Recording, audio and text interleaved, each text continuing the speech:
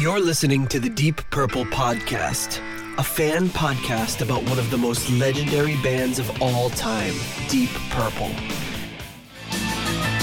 We take a look at the music, history, and people behind the band Deep Purple and beyond.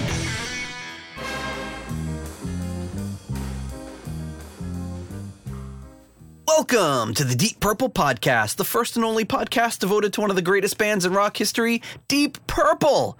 Today's episode is episode number 180, Joe Satriani, Not of This Earth. And coming to you from the 6'6 suburbs of Chicago, I'm your host, Nathan Beaudry. And coming to you from the suburbs of Providence, I'm your co-host, John Crumble Matola. Okay, you made a crumble? No, I bought cookies from Crumble. What's Crumble? Well, apparently it's this hot place that you got to be. Okay. So of course I went. But because there are cookies, I guess it's one of these it's one of these trendy places. Like, have you ever heard of insomnia cookies? No. Or I'm trying to think of other places that have come around. If you hear of a place that's I don't know, on the different end of the country that you are, and then the franchise works its way to your town, and you're like, ooh, one of those. that's this. So it's Crumble with a Crumbl, I think, spelled weird. Very Web 2.0. Right. So it's, and it's in a strip mall next to I don't know, Smash Burger and some other stuff that we didn't have here in New England. And all of a sudden it's just in, strip malls, so, all of us leptons can just go marching in there like lemmings and being like, here, give us our things. And so you walk into this place, it looks like a friggin' Apple store. It's all white, Do they have the cookies chained to the counter? Well, they have they have the what do you call the TV screen up with 4 friggin' cookies. Here are the cookies you can buy. I'm like, 4? Well, so that they're confident that these are some banging cookies. Right. So I went up and I'm like, I'll have 4. So okay. Number 4? I'll get all 4. Oh, okay. One of each. And and I mean, to their credit, they're as big as your head. So I'm like, all right. And walked away with that little, a big looked at a box, which it looks like I had a dozen roses in it. It's this big long box. I'm like, how big are these cookies? They're they're the box didn't need to be that big, but it's made for show. So I had first heard about it from Rich because he lives in that area, or roundabouts that area. And so the first time I wanted to go, he was just like, I wouldn't go. He goes, there's always a line out the door. So I'm like, all right, I'll wait till it dies down. So I happened to be in the area and I saw it and I was like, oh, there it is. And there weren't 1,000 people there. So I figured, all right, swing in, give it a try. Still, on my way back to my car, I had a feeling I was going to get mugged. So I kept looking over my shoulder because you never know. You had a feeling you were going to get mugged outside of a cookie store? Yeah. I mean, those are some banging cookies. I mean, I think people would mug for those cookies. They're muggable cookies. I mean, I had a little piece of a couple of them. They had an iced oatmeal raisin, one with Fruit Loops on it. That seems to be the thing that everybody's doing. Yeah, you see those you see Fruit Loops stuck to donuts and stuff all the time. It's yeah. Then there was the classic iced one, just a sugar cookie with the big pink icing on it. So it looked like the Homer Simpson donut. And then there was one, it was the French toast. And it had cinnamon and it had a big plop of something in the middle, which I feel is probably cream cheese or some kind of maple thing. A maple cream or something. Yeah, I haven't tried it yet. I'm going to try them after the show. So review next week. Oh, you haven't? Well, are they near you? I want to see how big these cookies are. Well, that one. Well, they're in my kitchen. Okay. So, well, maybe during a break. Yeah, I'll show you during the break. Yeah. If I'm rambling on about something, you can just wander off and go get a cookie. I'll just be out of frame, and that's when everybody will know I'm getting the cookies. Wow. So what's going on over there? Yeah, everyone's sick. That's End of my story. Back to school. Everybody's sick. So yeah, we've got. I'm just getting over it.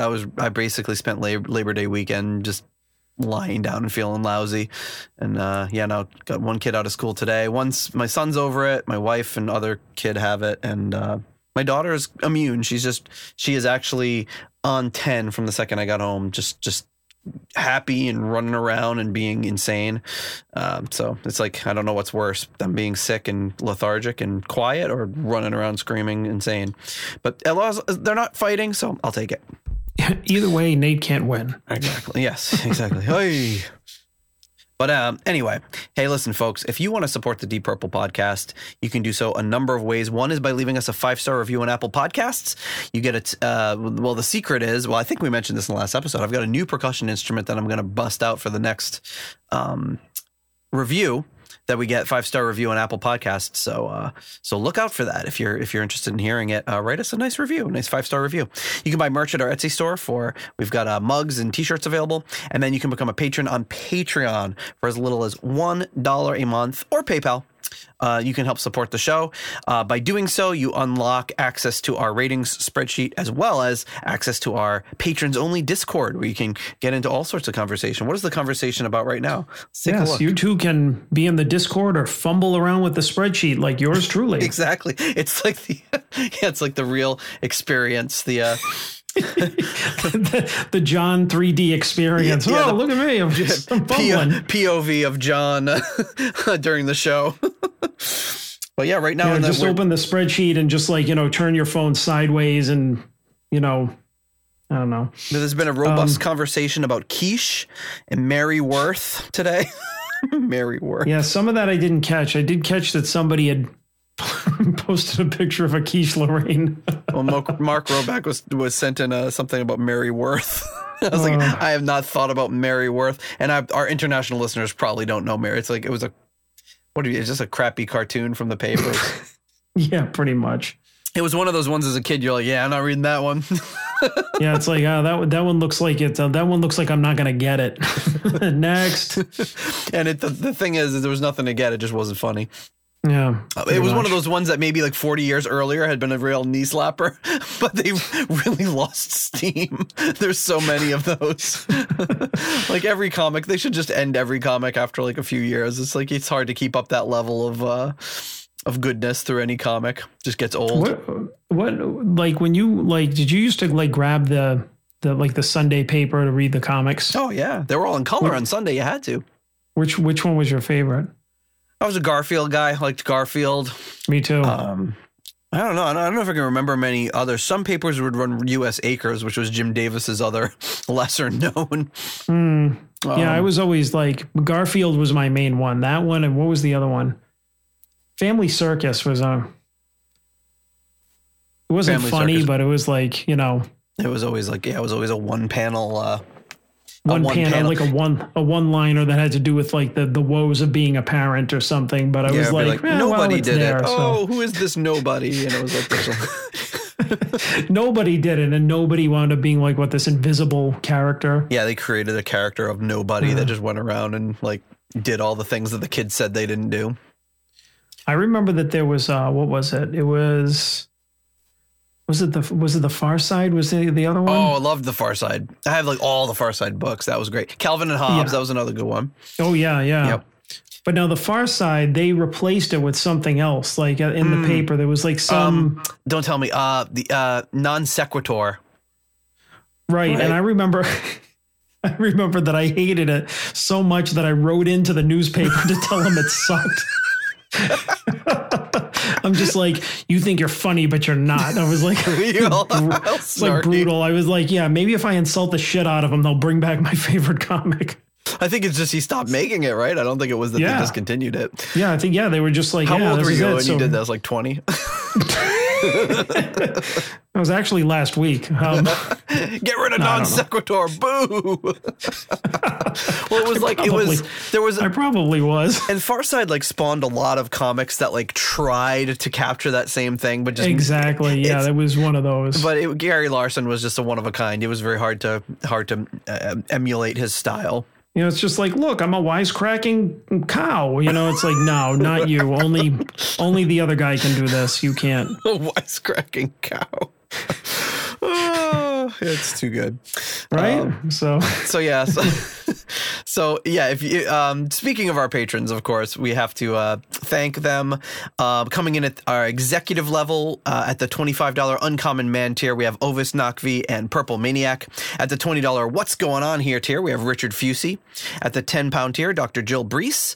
At the Turn It Up to $11 tier, Clay Wambacher, Frank Thielgard Mortensen, Alan Ain't Too Proud to Beg, and Mickelstein. And at the $10 Someone Came tier, Ryan M., Jeff Bryce, Victor Campos, Better Call Saul Evans, and Kev Roberts and his wonderful children, Matthew, Gareth, and Sarah. Thank you so much for all of your generous support of the Deep Purple podcast. And, you know, sometimes on the show, we have things to do. And one of those things that we obviously love to do and take seriously is when we get anything in the mail. And today we have another Postcards from the Edge of Connecticut. And this one is coming to you. So this one is a... if you can see that. So it's an aerial view of the Erie Canal. Mm-hmm. The Erie Barge Canal in Lockport Business District looking east, showing the new municipal building located north, blah, blah, blah. And as I know from the 70s Weekly Countdown show, the Gardeau, Peter Gardeau, our famous patron, was out in Western New York at a wedding recently. And, I mean, he goes places, but then he sends postcards that look like they're from 80 years ago. So I don't know if he's like, I'm going... Is there a copyright on this thing? No. But it's got one of those, like, it just looks old. Oh, it says 1975 marks the 150th anniversary. So, yeah, so it's got to be at least from 1975. So we're going on, you know, what, almost... the picture or the postcard? The postcard. Oh. And Peter's note is, Nate, now here's a lock system for you. Keeping with his tradition last week, in case you weren't listening, of the Brooklyn Bridge, and here's a bridge for you. So he was moving out west, and as he was doing so, sending postcards from the Brooklyn Bridge and the Erie Canal. So. Well, leave it to the Gardeau to not only educate us geographically, but to leave us in stitches. It's a great one. But yeah, thank you. We always enjoy getting postcards as Peter Gardeau hits the road and tours these United States. Very good stuff. So yeah, this week also got something else in the mail. This one actually, so I left for work this morning and I went out to my car and I saw there was something on the stoop and I was like, what is this? So it looked like it looks like and is a box for a record. And I was like, I don't remember ordering any records recently. Well, I recognize that box. You do? Well, if it's what I think it is, I got one too. Oh, did you too? Let's see. What is it? From our good friend Scott? Yep. Oh my goodness. You got one too. So yeah, wow. Finally, I get some of the gifts around here. Yeah, this isn't cool. John can't start getting gifts. He's going to get all cocky now. But what it is, as John already knows, it is the three Mark I albums, all Tetragrammaton pressings. So they got Shades of Deep Purple, Book of Taliesin, and Deep Purple that were pressings from the Tetragrammaton label, and you can see the little label there with the logo. See, now I got something different. Let me grab them. You did? Okay. We can put our presents together. And I know Scott has been searching these out for himself as well. But has obviously been very generous in finding stuff and sending them to us. He sent me, let me see, 1, 2, 3, 4 45s of the Mark I singles. Nice. So I have Kentucky Woman with Hard Road, Listen, Learn, Read On with River Deep, Mountain High, The Bird Has Flown with Amaretta, and April with Hallelujah. Wow. And these Yes, these are, I believe these are all Tetragrammaton as well. So yeah, in his travels, I mean, he was, if anybody listens to Scott's show or talks to him, you know that he's been trying to search out, like he said he was just inexplicably bitten by this bug to just collect all the Tetragrammaton originals. Yeah. So, and in his search, he's just, I guess he, picked up these other, copies, and he had sent me another, actually in these, I think is one of the Mark 145s. He had sent me a one-off like a month or two ago, and then I guess he completed it with this. And so, maybe it was because I just told him that when I redid this room, I had gotten a new turntable, so I could play my records. And so, actually, no, it was the Hush one. I remember. Okay. It was the first one I got. But yeah, anyways, I sent this to me with a nice note. And what does your note say? John, these records should complete your DP Tetragrammaton 45 collection. Curious, the one labeled Ganja Music, I think, when all the others say Deep Purple. I don't. Ganja Music.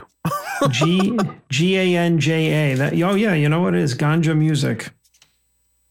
No record store owners were hurt in the process of obtaining these records, unless they were. Thanks for all you do, Scott. P.S. Enjoy your complimentary non-roller coaster.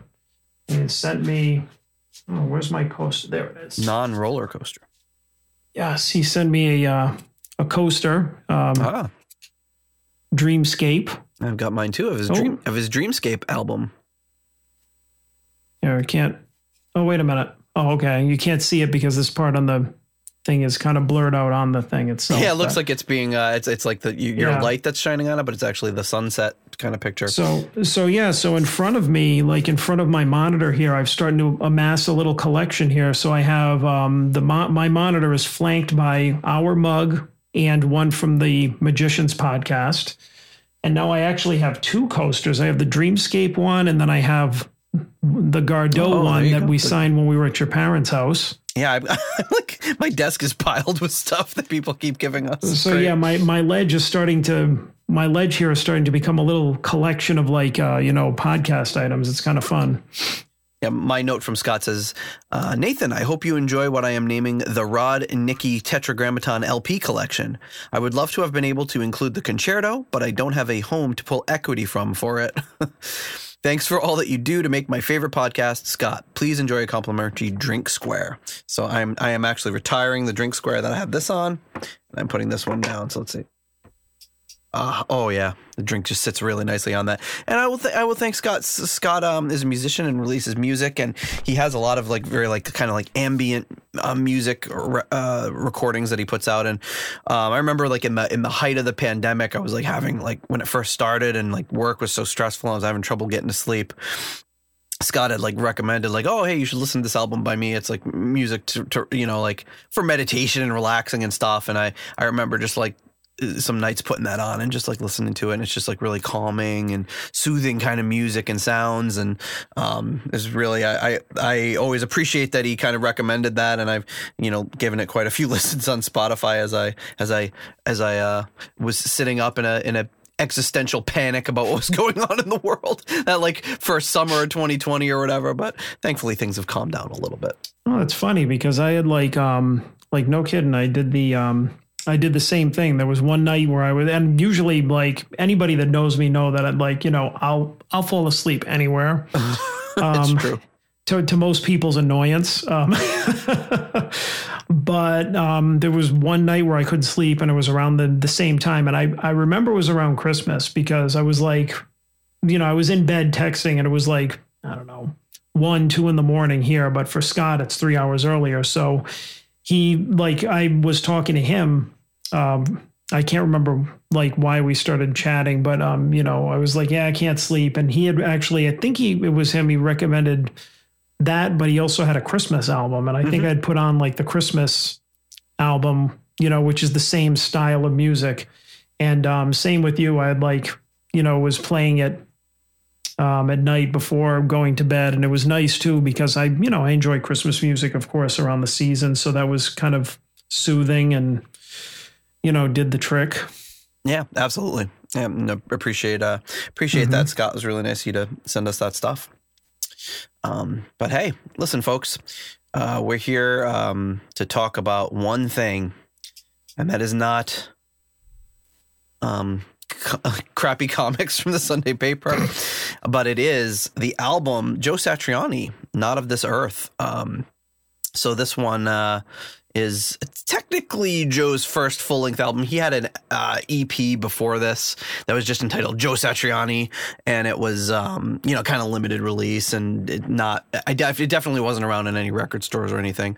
But this one was the first one that he released full length. And do you have any history with this album? A little bit.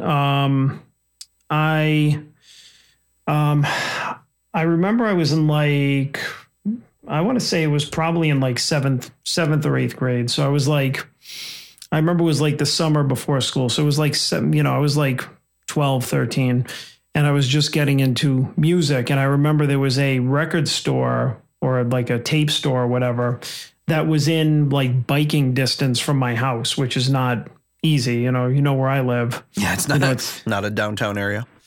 Right. So I went over to this place, and I went in and I asked the guy, because I just started getting into rock music. So I said, are there any, he said, what are you looking for? And I said, are there any albums that, are really guitar oriented, or have good guitar on it, that type of thing? Because, and I was thinking of the hair metal type of stuff that I liked, I can't remember if I told him the stuff I listened to was Poison and stuff like that at the time. And he had pulled out a copy of Surfing with the Alien, which was newish, I guess, at the time. It had to have been, because that would have been around 88, 89. So it was only about for a year or two. And he's like, this right here. And so I'm like, I'll take it, and that was with all the money I had, because it was that's all I could, whatever a tape cost, that's whatever my allowance was. So I'm like, all right, took him on his word, brought it home, listened to it. And I thought it was pretty damn good. I was like, okay, I thought it was going to be, I didn't know what it was going to be, because at the time I didn't know that there were artists like him and Steve Vai and everything that did instrumental guitar albums, So that was actually how I got into it. And it wasn't until, I worked my way backwards that I realized, oh, he had another album. And so when I saw this one, I picked it up as well. But I mean, that was after the fact. And I don't remember too much about it, because I remember Surfing with the Alien was really, I really liked it.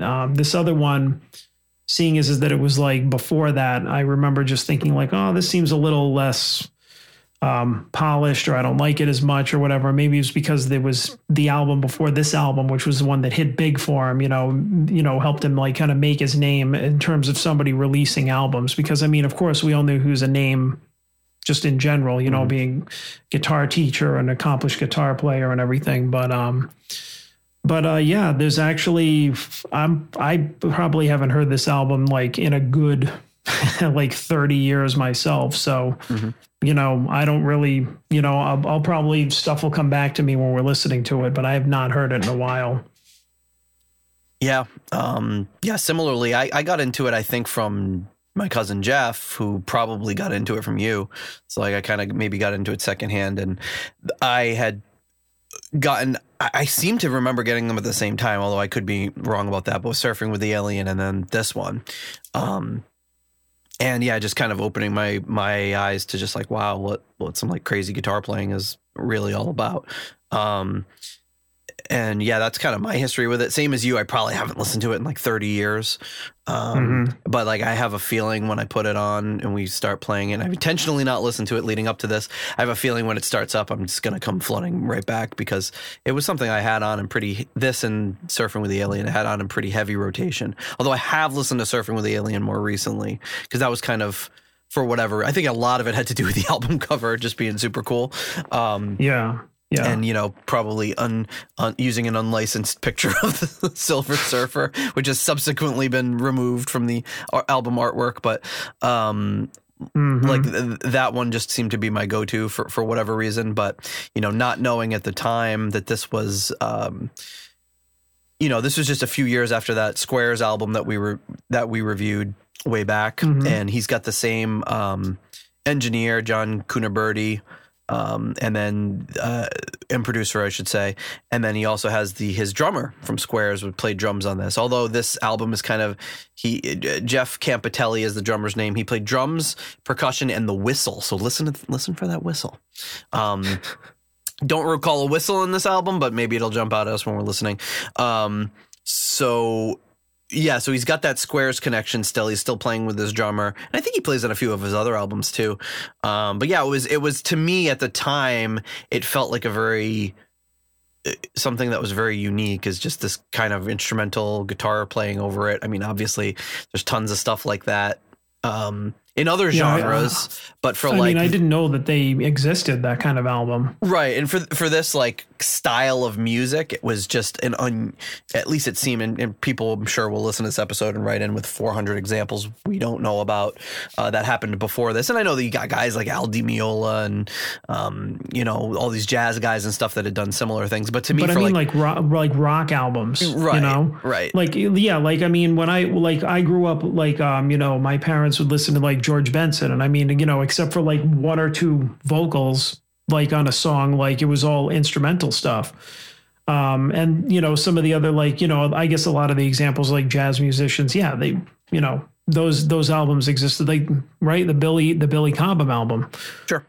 Right. I mean, we didn't know that stuff existed then, but I mean, it was like, we're talking about like modern rock, like in the mid to late 80s. And I remember that after I discovered this one, Steve Vai album, Passion and Warfare, was out in, I think, 89.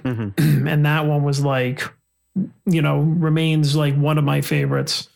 Yeah. To this day. But I mean, I remember kind of being more in the mainstream because he had that video for it that was on MTV, which, kind of, blew my mind because I mean, what was the name of it?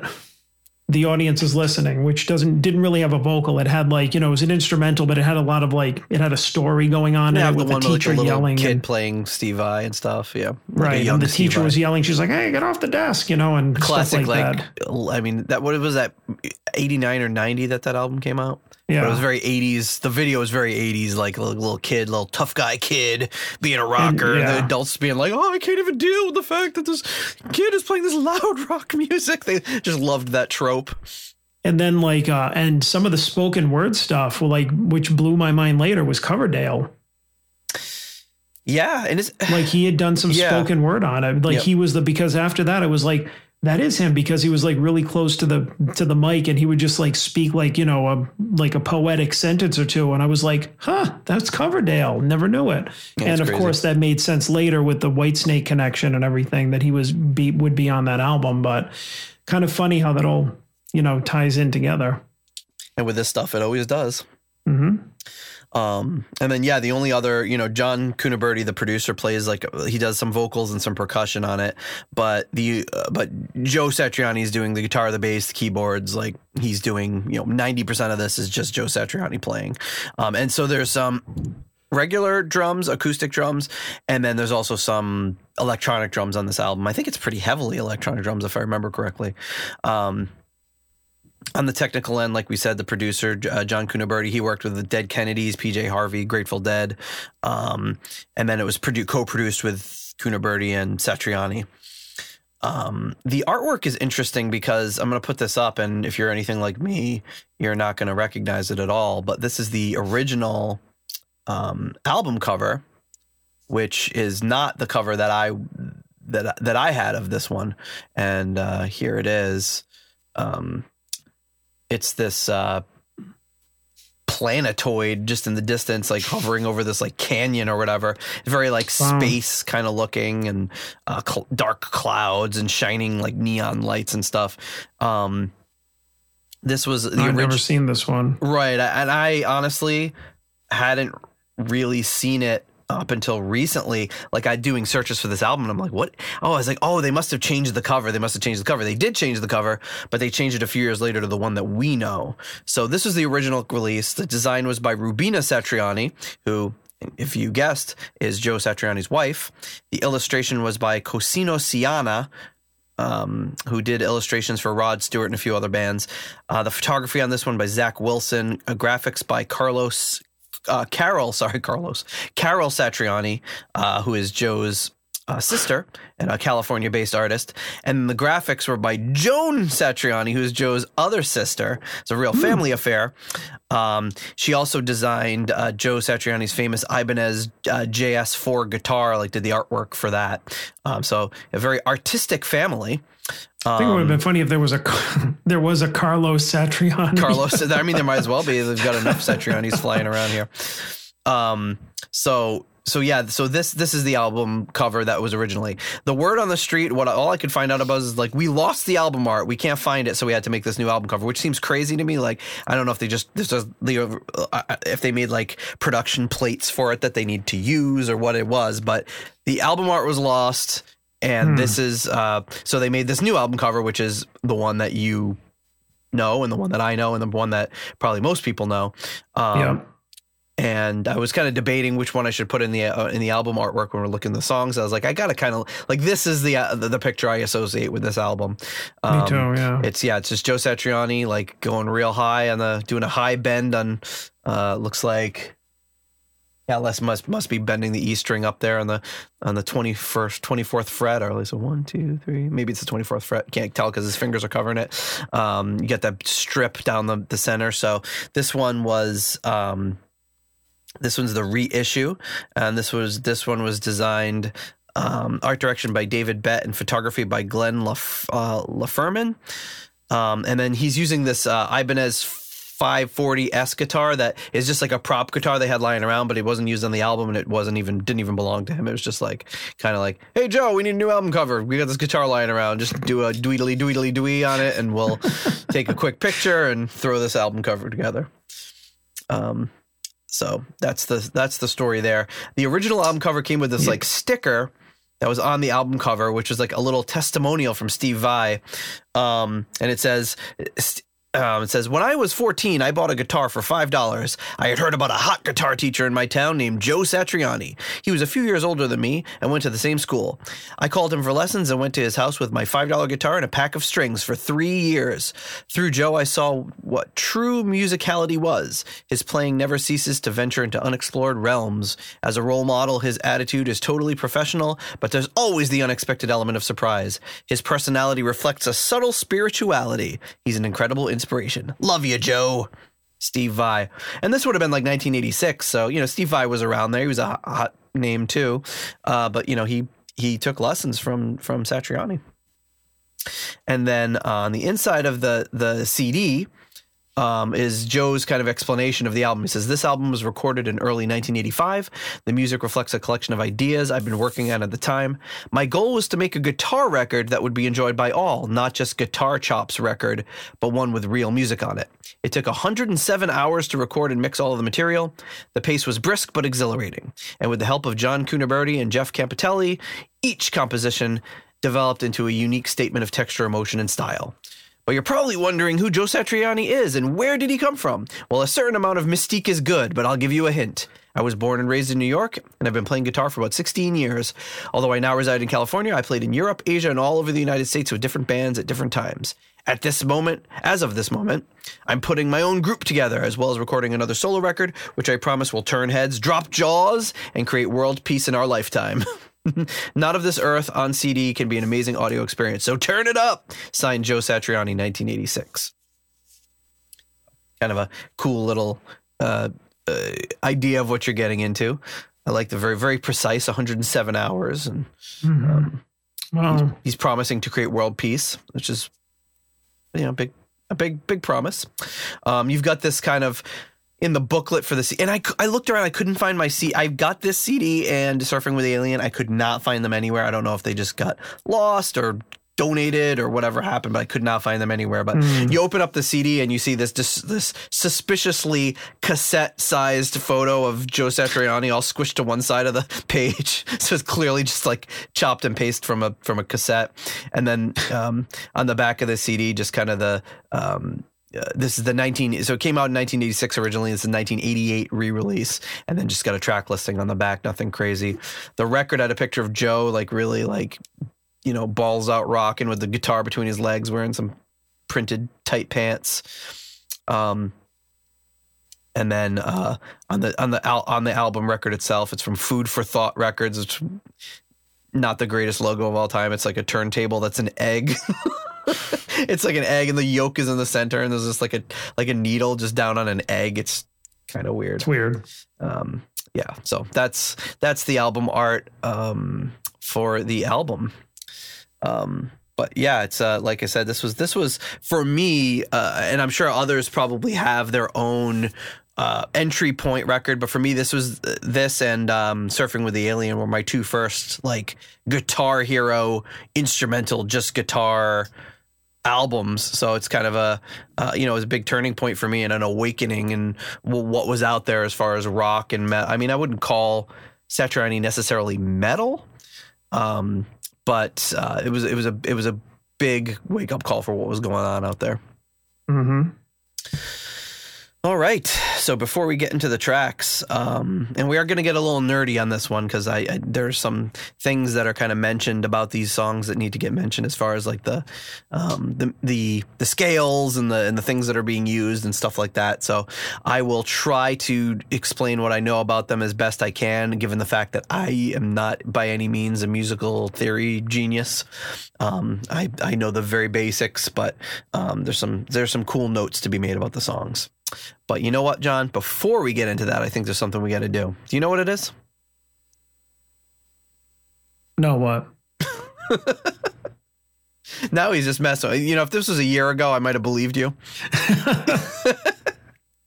But no, silly. We have to thank our core level patrons. I knew that. Coming in at the $7.77 Keep It Warm Rat tier, we have Michael Vader. At the $6.99, the new nice price tier, we have Fielding Fowler. At the episode $6.66 tier, we have Steve Coldwell, Arthur Smith, and Anton Glaving. At the $6.65 Almost Evil tier, we have Kenny Wymore. At the $5.99 nice price tier, we have Robert Smith, Peter from Illinois, Michael Bagford, and Carl Hellberg. And at the $5 moneylender tier, John Convery, German Heindel, Adrian Hernandez, Jesper Alman, Alexei the Perfect Stranger Slepikoff, James North, Mark Hodgetts, Will Porter, Swapper the Electric Alchemist, Tim Southern Cross Johnson, Percival Frequency, and of course, Scott Zerns. Thank you so much to all of you for your generous support of the Deep Purple podcast. Okay. Well, are you ready to go into the bust through the stratosphere, go into the alien realms and be not of this earth? Yes, let's go. And become robots. Or is that a robot or an alien? I don't know. I don't know. Because you were doing the robot hand movements. I did my robot arms. But robots can be on this earth. No, okay. Maybe, yeah, my robot voice and my alien voice are kind of the same. Yeah. Yes, let's do it. We do. It always comes down to that. There we go. Okay, here we go. Not of this earth. The titular not of this earth. The titular.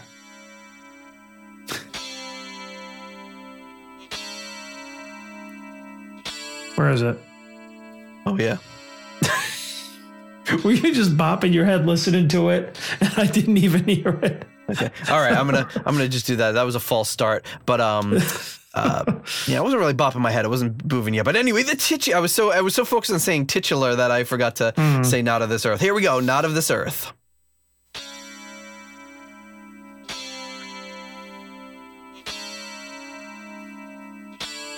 So starting off with the kind of a almost discordant chord progression.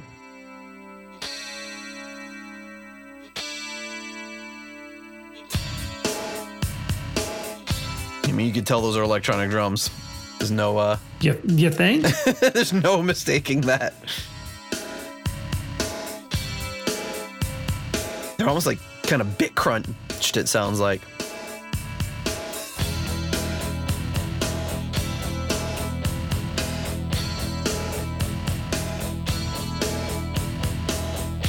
So this chord progression is using something called pitch axis theory, which we'll get into in a little bit.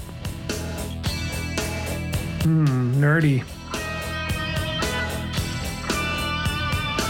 But it's got this kind of unsettling sound to it.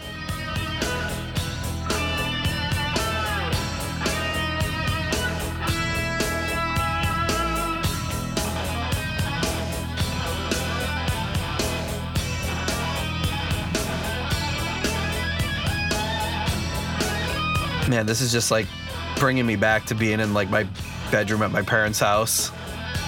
Probably like 15 empty Coke cans around me, playing some dumb computer game, listening to this. I can picture it. Yes, you've seen it. Mm-hmm. You know, we drink more cans of Coke in a single day than I do in probably 6 years.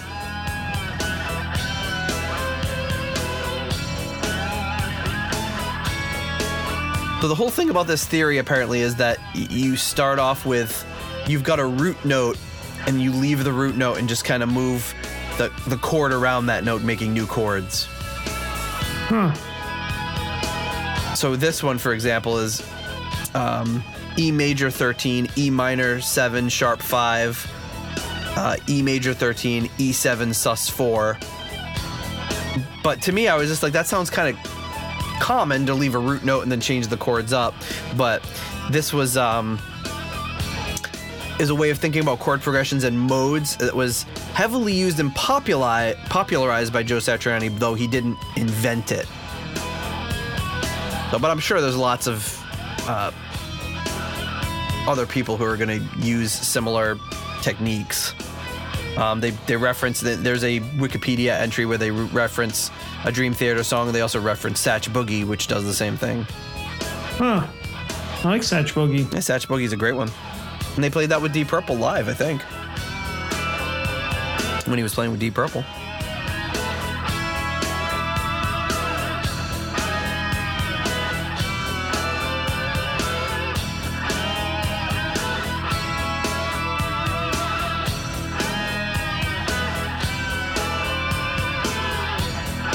And supposedly this pitch axis theory is very controversial amongst music snobs. They're saying it's misleading. Because it doesn't represent a separate theory of it. There's no like nothing about it that's different from regular music theory, but let them argue about it. You don't want to weigh in? No, as soon as you just start saying like theory for anything, and I'm like, like I can never follow. I'm not saying I'm dumb, but I think it's one of those things for me anyway. I'm not smart enough to get any of that. I can follow it to a point, but then when they start getting, I remember there was this great video about by Victor Wooten, who is one of my favorite bass players, and he was doing this thing, like he was doing this video. He's like, listen, music theory is really, really easy. I'm going to break it down for you. And that was the last thing I remember about what he said. Because he just went into this thing. I was like, this is not building a strong case for why this is easy.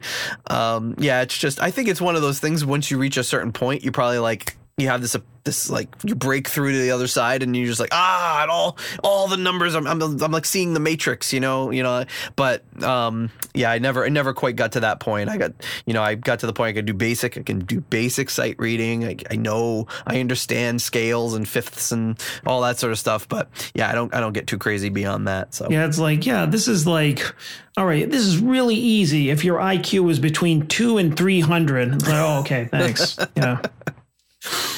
All right, so what do you think of Not of This Earth? It sounds Not of This Earth.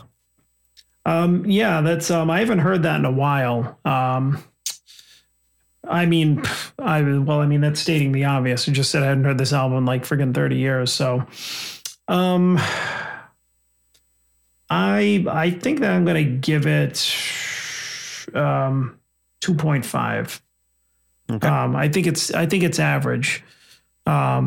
I do like, now you said that he plays an Ibanez. Mm-hmm. which Steve Vai also plays, which is why I play Ibanez, which is a separate story. I'm not, by the disclaimer, I'm nowhere nearly as good as these people. Oh, he's being modest. He's he's every bit as good as Satch or Vi. All right, yeah, even better. That's he's going to be on the next G3 album. Satriani, Petrucci, Mottola. Oh my God, I'd poop my Pampers if that happened. I know. Can you imagine? Even somebody who is like amazing, but maybe a little younger, being on stage with like guys like that's got to be so intimidating. Yeah. But one of the things that I do love about Ibanez is like the clean tone that you can get that he has from those first chords. They're just these crystal clear chords. And if I'm not wrong, I believe that it is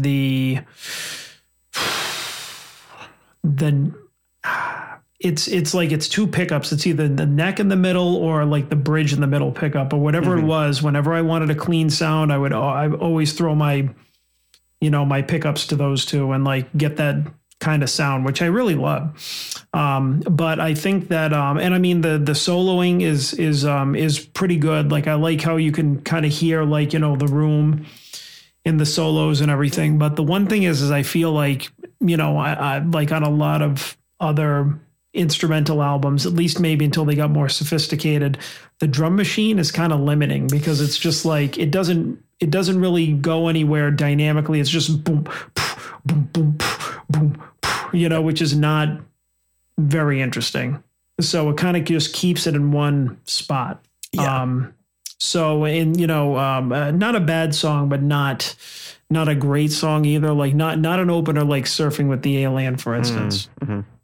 So, yeah, and I'll agree with you on a 2.5 on this one. It's for a rock guitar hero album, it's like very and it's not a bad thing, but it's a very understated, low energy sort of number. And I remember listening to this with Paul, and Paul would kind of like he'd take things to like extremes, and he would always be like, for him. He was more of like he was more of a cacophony kind of guy, which was, again, that and the Marty Friedman solo albums were other ones that I got kind of all at the same time because those came out like late 80s as well, because it was prior to him joining Megadeth. So those were other ones that I would listen to quite, like the Cacophony album. And even though there's some the production is pretty bad and there's some pretty bad stuff on it, but both Jason Becker and Marty Friedman are two of my favorites, just so amazing.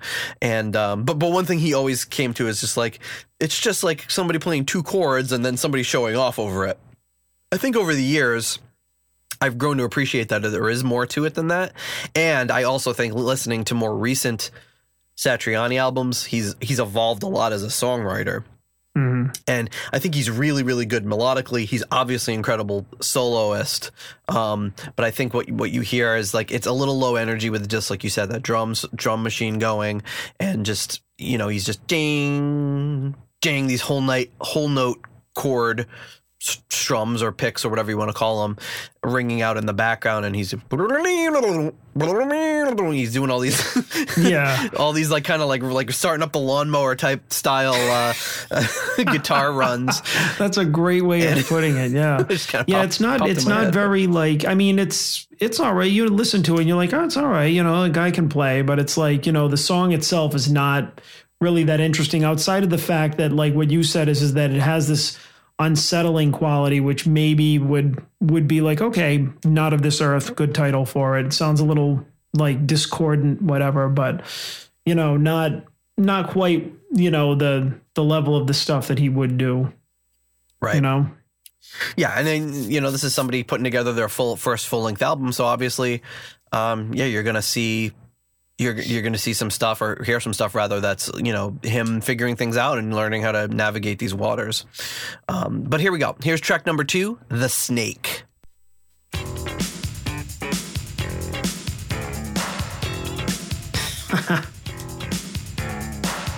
So now here we've got electronic drums again, but a definite groove. Some bass chords. I love it. This almost sounds like some of the early like MIDI video game music that would come out. This is like Joe Satriani wrote this to like submit to like, you know, maybe you can use this in the scene in Weird Science where they create the woman. Totally. It does. It has that kind of like, you know, that 80s montage feel to it, which we all know I love. But listen to that his melody line on the guitar. He always brings in these really great melody lines before he cuts loose and does a solo. He's got a great melody.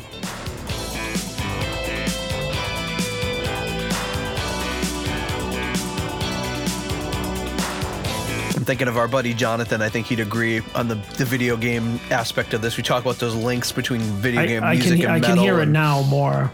It's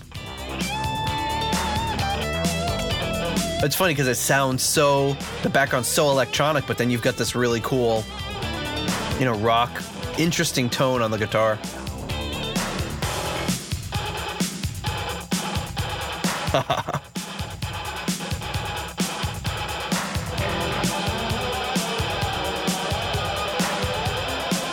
Like an early Tom Morello style solo there. All right.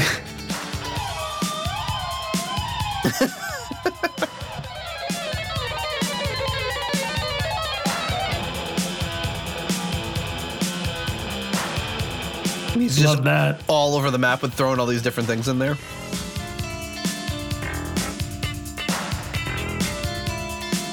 All right, now it's Nightmare on Elm Street. Yeah. And before that, it was like a Metallica riff or something. Like, it's cool because it's mixing stuff up so much that he'll land on this one little groove and you're like, oh, you get really into it. But by the time you start bopping along to it, boom, he's on to the next thing. I remember this. It was like a pick scrape sounding thing. It's like that Paula Abdul sounding drum machine.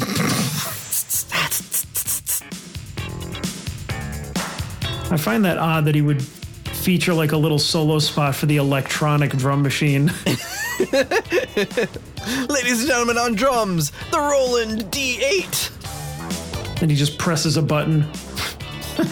What was the album that we were talking about where they credited Roland something or other and it was the drum machine? Roland vocoder. Roland vocoder, that's right. I'm like, who's he? And you're like, no, that's not a person. Roland.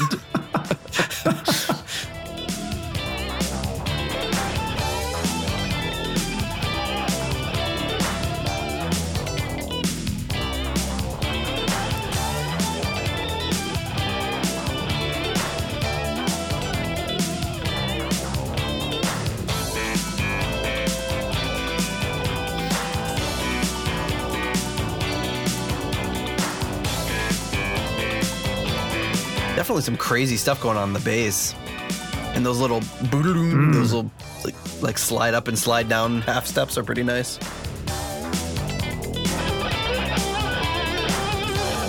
A lot of paisans involved in the making of this album. Yeah, right? The whole Satriani family. Campatelli, Cubanari, hey. Man, I would have loved to have been at some of the meals that these people were having during the making of this album. Well, you know, Steve Vai's, did I tell you this last time here? Steve Vai's brother has a restaurant in my city. It's called Vai's. No. It's an Italian restaurant. It's really good. Oh, we gotta go. Yeah, next time you come, we'll have to go there. I mean, it's not cheap, but it's really, you know, it's not like someplace you're gonna go and just get chicken parm, but they have like, you know, I don't know. I'll send you the menu, but some really good stuff. We've gotten them. We've never been, but we got them takeout a few times during the pandemic to try to support them. It's not cheap. What are you telling me? I can't afford it? Is that what you're saying? You saying I'm cheap? You saying that I can't afford it? You say I'm not a man of the people? I'll show you. All right. What do you think of The Snake? I don't know. It's a funny title. That's another thing. It's always funny, like making titles for these like instrumentals. It's like, what are we going to call this one? The Snake. All right, good. Print it. Done. Sounds good. Sounds like a snake. Sometimes it kind of, I think it evokes like the actual title of the song, but sometimes it's like, what are you going to do? I'll give it a 3. All right. I slightly elevated over the first track. It's got a fun groove to it. I mean, the bass line's really cool. I think it's got a fun, like, kind of like really like 80s, like synth pop feel to it. But, already I feel like when you were just talking about his songwriting has improved, I can tell that you're right with it, because even though, like, he was like, what do you say in the album notes? Like, he was playing guitar for 16 years. Mm-hmm. This sounds like the kind of stuff that I was writing when I wasn't when I was trying to write songs, was just throwing all sorts of crap in there. Like, I mean, that middle part just sounded like, he was just throwing a bunch of junk in there, which, I mean, while it sounded cool, it was just kind of like, hey, look, a heavy riff. Hey, look, like pick scraping. Hey, look, some tapping, mm-hmm. It's like, all right. It's almost like a reel, like if you as an actor or a comedian or something, you'll have a reel of just like 60 seconds of just you cracking one-liners, or it's like your series of headshots. It's kind of like almost like an audition tape. Like, hey, listen to this. If you want me to play in your album, here's some of the things I can do. And I mean, maybe I'm wrong too, like maybe like if somebody made a case for it, it's like, well, if you look at the way the song is structured, what he was trying to do was, but to my ears, that's kind of what it sounded like. And then another point is that, he wanted to make like a relatable rock album. Well, none of that is relatable to what anybody listens to, it's just like, it sounds very guitar geeky, mm-hmm.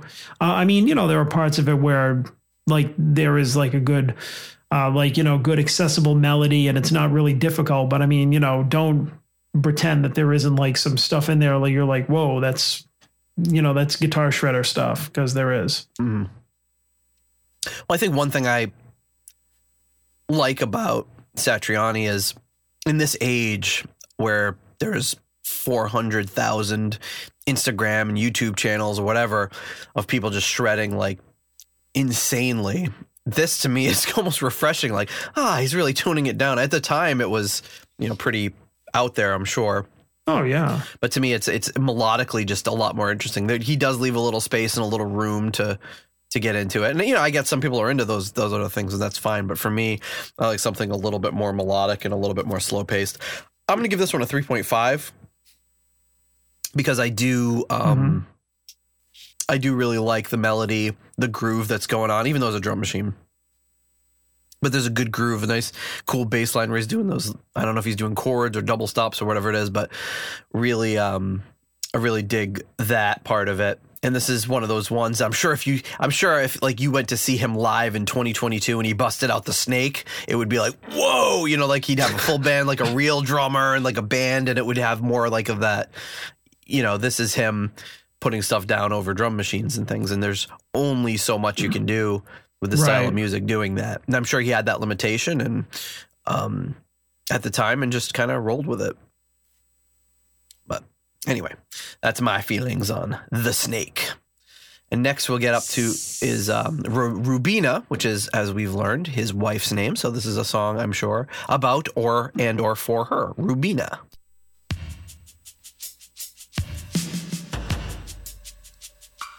Oh yeah, gonna bring it down, Rubina.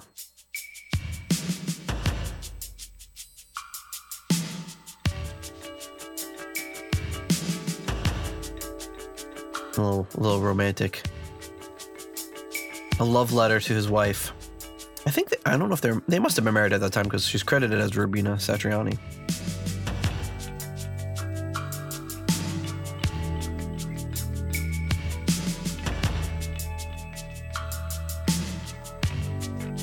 Definitely the drum machine's pretty forward in the mix.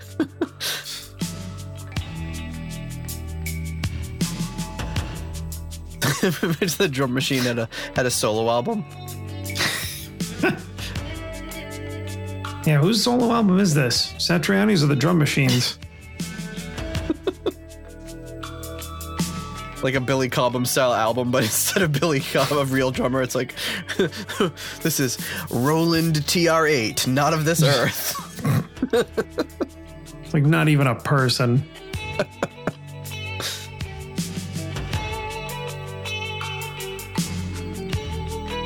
This one's coming back to me now. I remember this part. And I think it's worth noting that this to me is an era of music that just, it's almost impossible to get myself in the mind frame of being when this first came out. Like, I'm listening to this when I got it, like you said, like a few years after it came out. Nothing about this jumped out at me now, but this era of production for music just aged so poorly.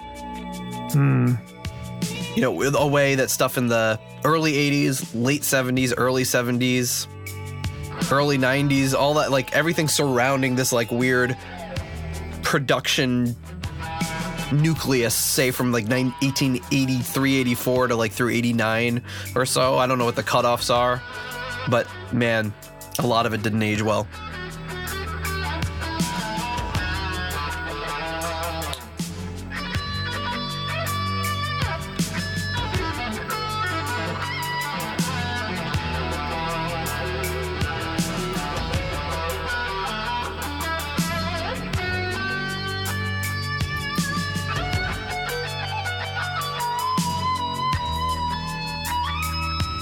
If you can just isolate that guitar in your mind, it's playing some really great stuff.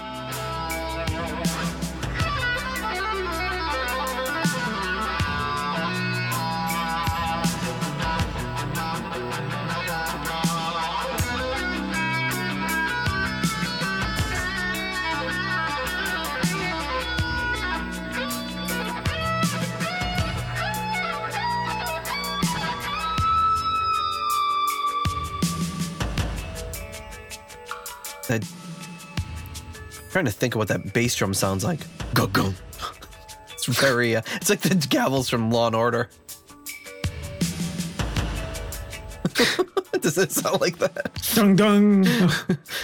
They just need a little bit more decay on them.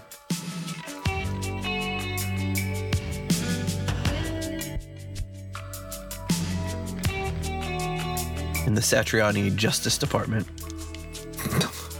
How does it go for Law and Order? The Criminal Justice Department, they're too blah, blah, blah. I've only seen 900 episodes of that. You'd think I'd remember it. Oh, yeah, I know, right? We're watching like since like what was the first season, like 1999? It's been on like been on forever, man. I think it was earlier than that. I think it was like the midnight, 94 or something. No, that was Law and Order SVU. For SVU, yeah.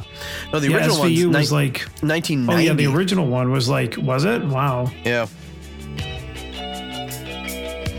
Yeah, SVU is the one that I've been watching like forever. Yeah, when we were in New York, we would watch it. I'm probably in episodes of Law and Order that I don't even know about. They were always, when I lived in New York, you'd just always be walking by and be like, oh, yep, there's Chris Maloney filming.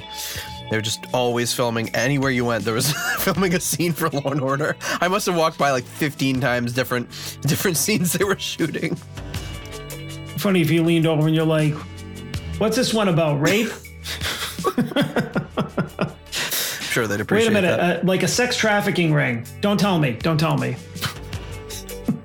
And so yet they keep it fresh, and I'm not even joking. Yeah, I don't know how that's possible, because it's the same like format and whatever. It's almost like the same episode every time, but it's like compelling television. You can't look away. I cannot. All right, we completely lost sight of the song because of the bass Sorry, drum. Rubina. Oh, well. I'm listening to Mike Post. Wasn't Mike Post who did the theme song for Law and Order? Didn't he like produced like a Van Halen album, didn't he? Was it? I don't know. I think he I think he produced one of the Van Halen albums. Kind of weird. But anyway, that was Rubina. John, what do you think about Rubina? Well, I'm sure that she's a lovely woman. However, her song does not fare so well. Actually, not terribly. I'll give it a 2.5. Again, like middle of the road, no real dynamics or anything. I mean, it's you know what it is? It's just like I realize when we start to like get off on a tangent or something when a song's going on, that I'm just like, all right, I'm not into it. But one thing that I do realize is that it is nice background music. Oh, yeah, for sure. And I mean, I think it's nice background music because it's just kind of like, it's just kind of there, you know. I mean, he's got like a melody going on, he's got some soloing going on, but it's not really doing anything or going anywhere that makes you kind of sit up and take notice. So, I mean, you know, it was just a 5-minute plus, you know, song. Almost 6. Yeah. A little bit on the long side, but I'll agree. I'll give it a 2.5. Again, 2.5 is kind of our average rating. And I think it's hard and it's almost unfair to compare it to some of the other stuff that we review, because that's like straight ahead rock with vocals and all that. And this is, for what it is really kind of something you're going to put on in the background. You're not necessarily going to sit there and just, I'm sure some people did, but I can't imagine putting this on in the car and just like driving down the highway, listening to, you know what I mean? It's more of like, it's very moody. It sets a, put this on in the car and drive down like a back road, like a country road going like 25 miles an hour. Yeah.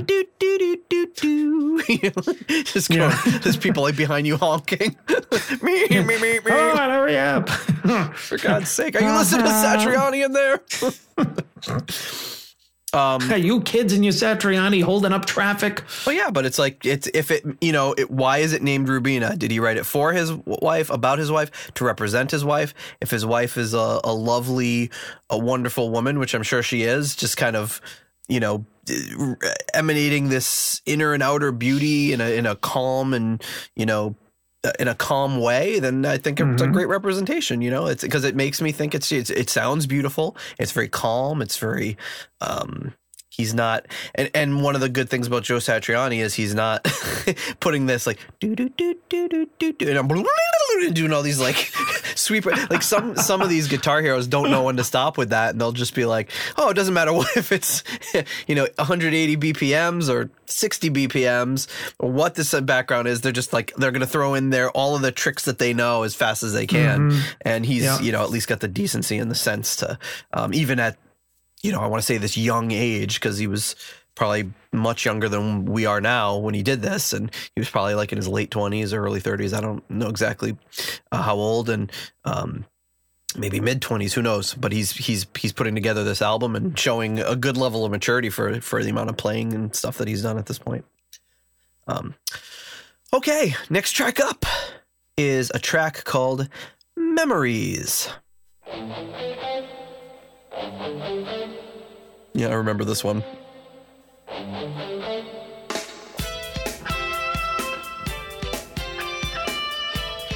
Now this sounds like real drums.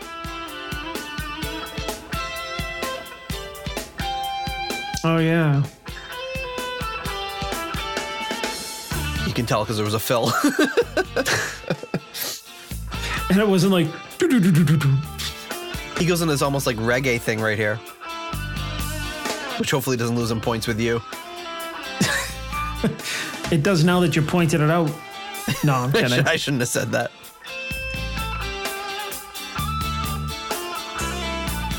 But again, here we go. This is like all melody here. Mm-hmm. And then he does a little Blackmore, he goes into Blackmore territory. Oh, yeah.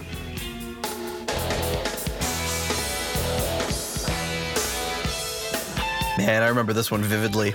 But here you've got some splashes of other things going on rather than just a vamping between two different sections.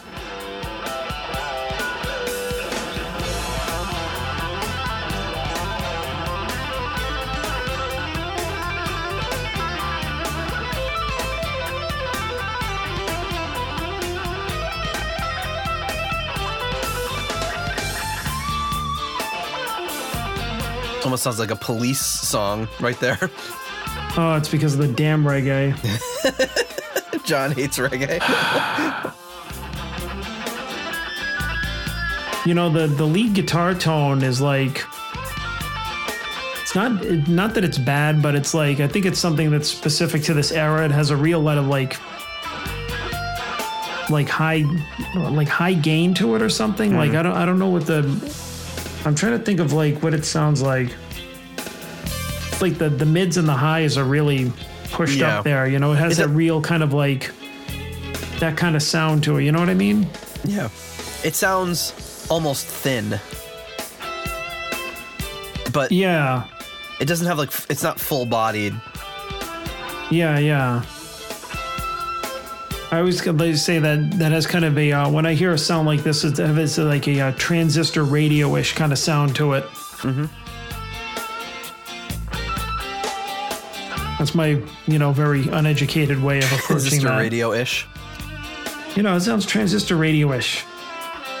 I know what you mean.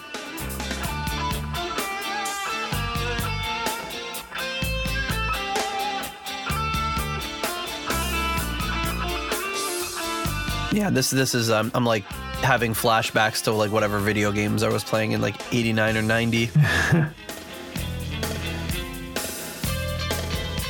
Whatever PC games are hot back then.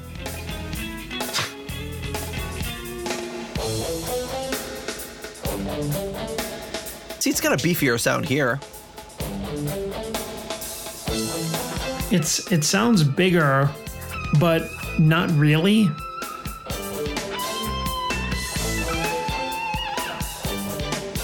And this is also, I don't know if this was recorded. I mean, it probably wasn't recorded digitally in '86. But it was probably an early transfer, and I don't know how many different versions of this were released, but so it could have something to do with that. Sometimes those early analog to digital transfers could lose a little bottom end.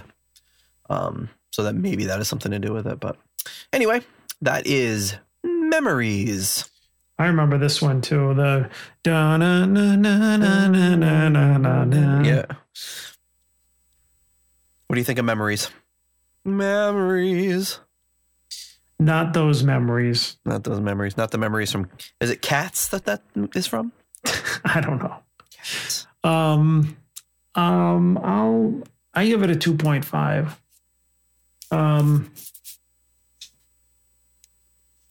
Yeah, I don't like. I'm not holding the reggae thing against it. I swear to God. If it wasn't for that, it would be a 4.5. No, it was just like another like. Despite like there being like I did when you said there were real drums in there, like I could tell that there was like not really dynamics, but I mean at least there was like a little bit of a. A little bit more of a swing that a real drummer can put in there. But it's like, I think that the production was kind of, problematic, along with just the song really not going anywhere, I guess. Like, yeah. I mean, like I like a song that maybe goes somewhere different. Like somebody could say, oh, this song goes places, or like, it's got a thing to it and fun, but it's like this kind of composition, for whatever reason, that it doesn't like hook me in as much. Okay. I mean, there's some, there's good playing in there, but it's not like I said, nothing really memorable, I think. I'll give it a 3. I liked it a lot. I liked the It did it kind of did a whole circuit and then just kind of repeated the whole thing. It wasn't, from an arrangement standpoint, not anything really out there. But I like the playing. I like the little upbeat reggae thing. But I feel differently about reggae than you do. So yeah, I mean, I like that. I mean, again, it's not like mind blowing, but I really do. I think he does a really good job of creating a mood with this album. And like he talks about, 107 hours. That's not a lot of time in a recording studio to record an album. I mean, just think about that. It's like 2.5 weeks worth of work at your job, It's It's really not a ton.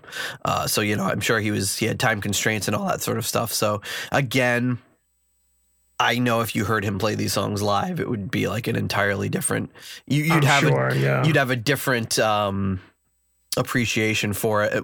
And some songs are just like that from bands. I mean, I've definitely heard songs live that have been like the album version has been lackluster, but I've loved it. Or there's just been like, oh, I never really liked this song. And then live, it just transforms. It's like it's sometimes good when that happens because you have like a slight familiarity with the song because you've heard it on an album, you heard it played a bunch of times. And you're like, yeah, I know that song. And then you hear it live and you're like, you have that recognition. Oh, it's that song. Oh my God. And this is so good. Like, and then it can almost make you appreciate the album version better too. Mm-hmm. But yeah, again, hard to capture too much of that with the limited time that he had for recording this. Okay. Next track up is, this one's for you. It's called Brother John. Hey, me. 5. No, I'm kidding. Just for subject matter alone. So the title gets a 5.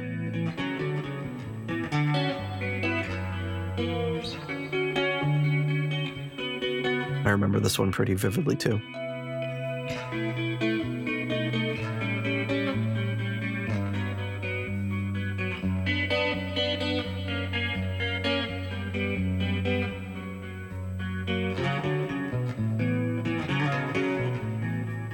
Be something that could be like a little interlude on a Black Sabbath album.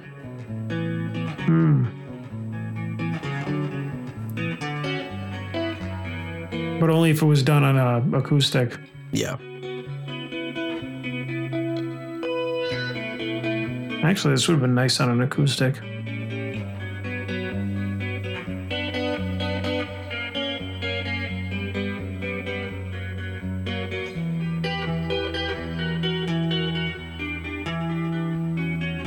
And then the LP, this would have closed out the first side.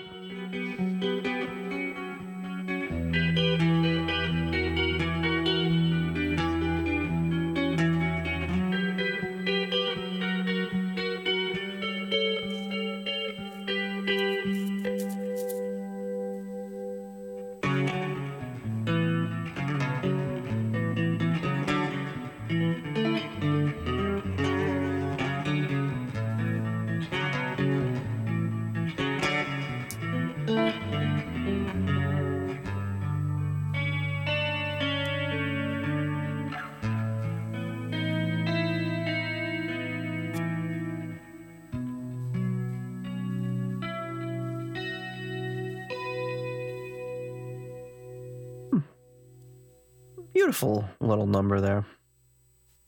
I like it. All right. How much do you like it, though? 5. No, I'm kidding. No, but the title gets a 5 because it's got my name in it. Your hands are tied. I'll see. Yeah, I can't. What do you want me to do? I couldn't do anything else. It's got my name in it. I'm a simpleton. I have to like it. It has to be my favorite. I never said I'm a symbol. What are you saying about me? No, but no, all kidding aside, I'll give it a 3.5. I liked it because it wasn't too long. And it was like, really simple. Like, I mean, when I was listening to it, it's like it had a good, maybe it's because it was just him and the guitar. It had like, just really good tone to it. And I was just kind of following what he was doing. Like this one really like grabbed me. Because had a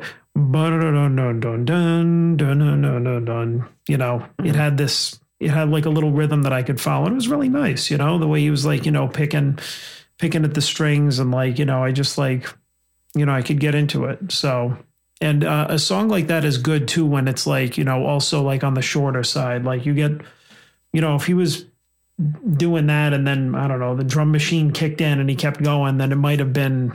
I would have called it quits and been like, nope, 2 or something. But no, this one was, I liked it. It was good. I agree. I'll also give it a 3.5. I liked it. It was very well composed. Mm-hmm. Again, kind of short and sweet. It was just him on a guitar. I'm sure there's no cut-ins or anything. It's probably just one complete take. I don't know how many takes he had to do to get it, but knowing Joe Satriani, probably not too many. Again, I like the composition. I like the dynamics of it, and that it sounds like it's hard to tell if he's playing entirely with fingers or partially with fingers, but you get this. I feel like he was definitely like playing with finger picking. Yeah, because it sounded like a classical guitar piece the way that he was playing it, and which makes it kind of a shame that it wasn't on an acoustic. That way, it would have sounded really nice. Yeah. Yeah, but that being said, I really like the way it sounded here. I mean, obviously the reverb cranked way up, and but it just had a really cool vibe to it. It set a really cool mood, and I really like the composition. It's really great. So, okay, the next song up, this one is called "The Enigmatic." So let's take a listen to it. Here we go, "The Enigmatic."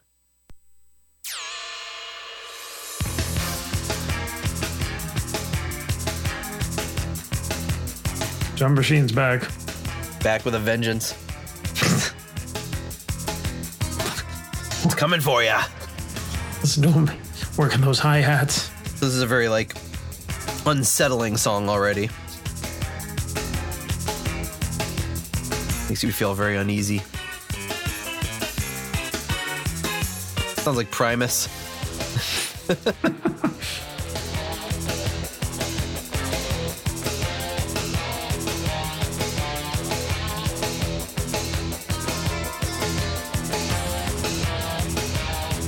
It's worth noting that this song is written using the enigmatic scale, which is something I didn't know existed. So it's a scale that kind of combines the major and minor scales together. And it was originally created by this professor of music at the Bologna Conservatory, Adolfo Crescentini. Hey! Oh, another paisan. This album should have been called Sunday Gravy.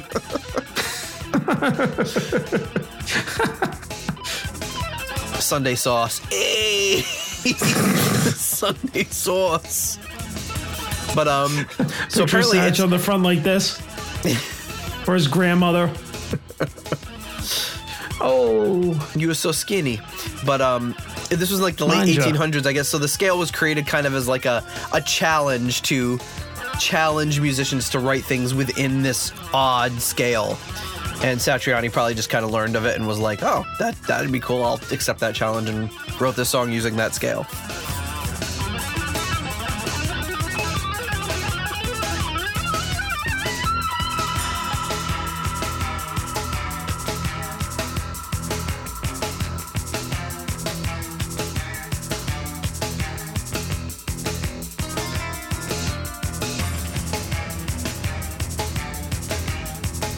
And I do my yearly music challenge, so maybe I'll have to do something using the enigmatic scale.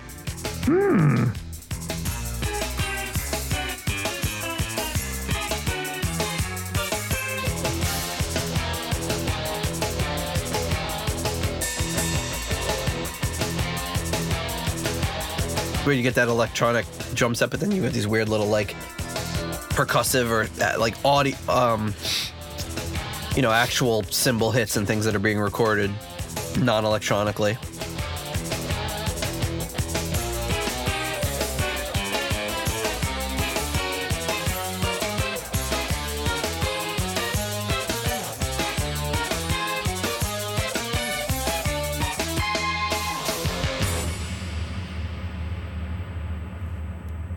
Ends with some heavy plate reverb or something. Oof. I feel antsy now. Ants crawling all over me. So before we get into ratings, I think it's worth going over this. So the scale. So if you were using this in C, a regular C scale would be C, D, E, F, G, A, B, C. This one is C, D flat, E, F sharp, G sharp, A sharp, B, C. So it sounds a little something. Go here. I'm going to play the scale for you here.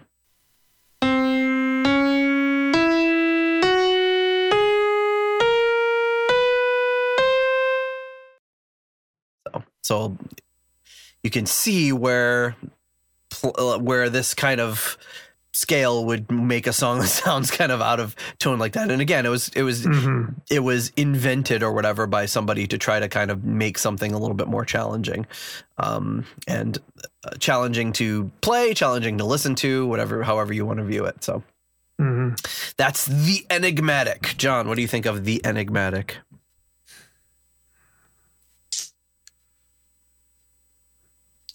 I don't know. I'm trying to. You know what? I'll give it a 3 because it was interesting. I don't know if I necessarily loved it, but it was definitely like as you explained. You're not going to be humming it out after the show. Oh, I can't get this tune out of my head. It's a real earworm. People are like, the hell is this guy humming? Just walk into a store doing that and be like, security, we got somebody in aisle 9. Please keep an eye on him. Humming the enigmatic scale. It'd be even better if they recognized it. Like, this guy's humming The Enigmatic by Joe Satriani. Send help. He's clearly unhinged. Nobody's ever had that sunk in their head. Well, I honestly, I think that you like breaking it down, like kind of describing it, made it more interesting. And so when I heard it, I'm like, okay. And it made me pay attention to it and appreciate it a little bit more. That being said, no, I'm not going to be humming it later or like, queuing it up to play in the car on the way to work or anything like that. But it was definitely an interesting piece. You're going to draw your whole commute to work is going to be this song on repeat. What an unsettling drive that's going to be. You get to work, you're all irritated. John, what's going on? Leave me alone. You have to think it's going to be like dark, raining, like, one headlight out. John, could you help us with it? I got my own problems.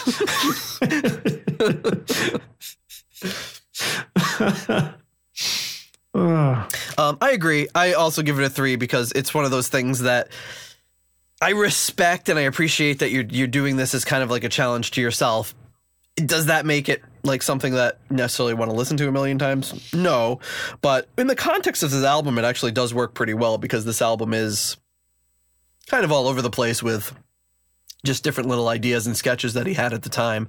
And again, it's been a long time since I listened to it.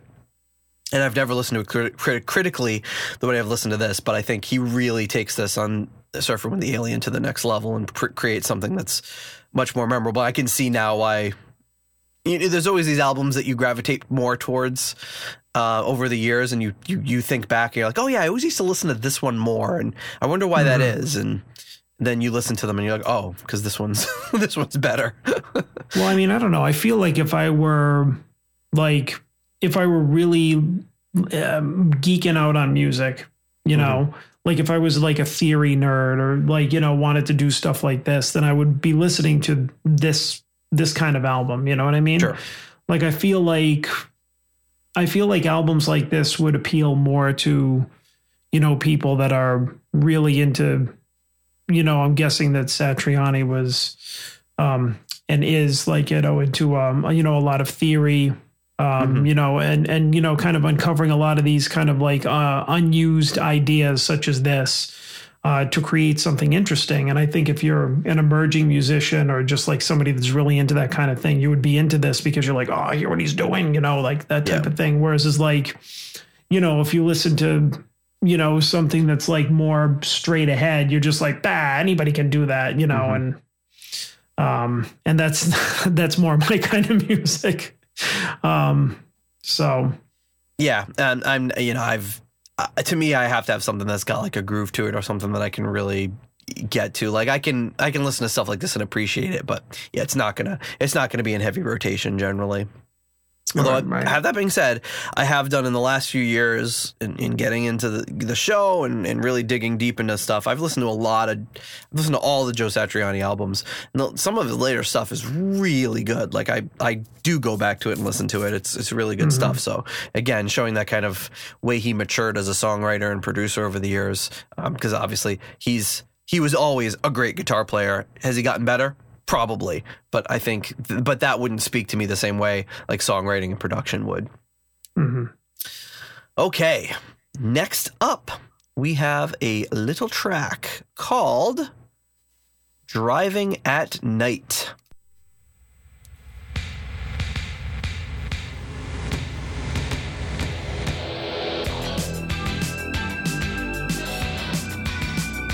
Nice.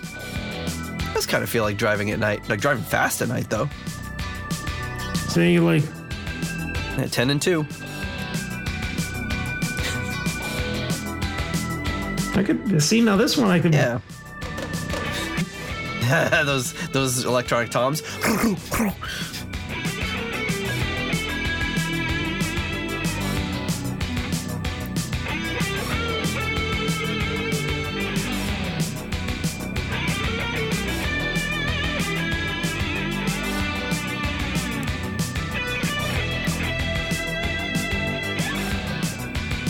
Got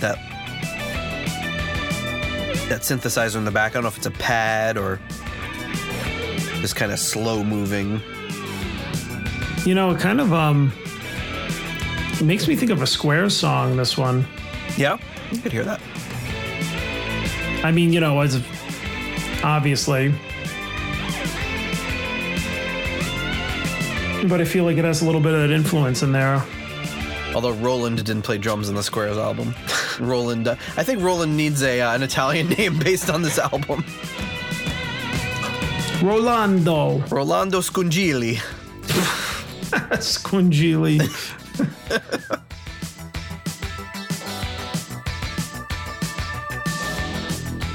Hey, Rolando, you come over. I make a nice steak pizzaiolo just for you, huh?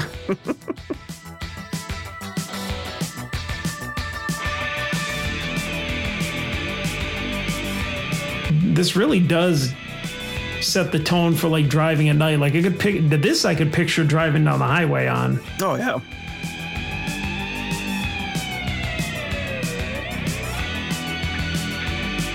Kind of has that like slick, cool, like driving at night type feel to it. I can see where he came up with the title.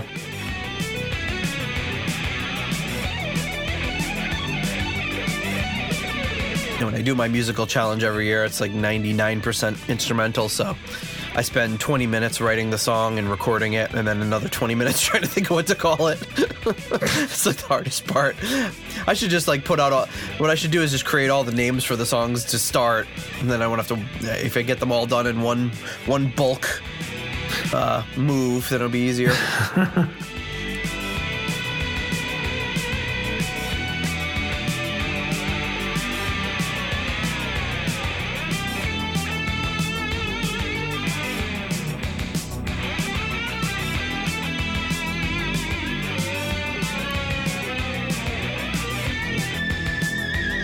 Are they going with the fade out? I feel like it was, but then no, it doesn't seem like it.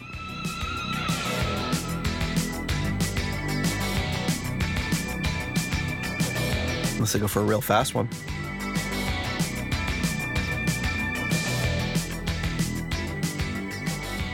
Yeah, fast fade out.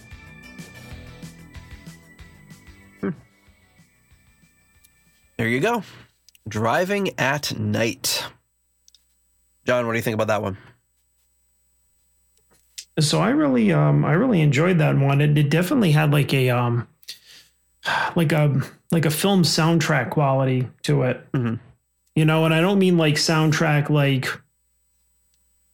hit song. I mean like score, like a film score. So not soundtrack, the Weird Science creating the girl scene again. No, like you would put like, like an artist song in there or whatever. This would be like on, the film score, it's like, this is like the driving at night music, which I thought was pretty spot on. So, trying to think of movies where they drive at night. The only one I can think of is Pee-wee's Big Adventure when he's driving at night and seeing all those crazy signs. They falls off the cliff. I don't know if this would fit in with that. It's too serious, but I'll give it a 3.5 for sure. Okay. Yeah. Like I enjoyed this one. This is one that would stick with me a little bit, because it had a definite groove to it, and it pulled me in. All right. I will also give this a 3.5. I had a lot of fun listening to that, and I think it's solid. It's fun. It's upbeat. And it definitely sounds like its name. I mean, it sounds like Driving at Night. Okay. Next track up is Hordes of Locusts. Ooh. The title sounds like a early Metallica song. Or just Jeff Campanelli is back with the real drums.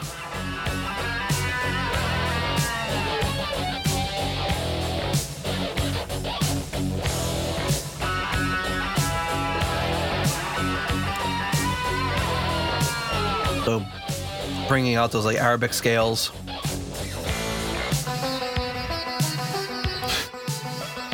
Yep. Speaking of which, biblical plague style playing.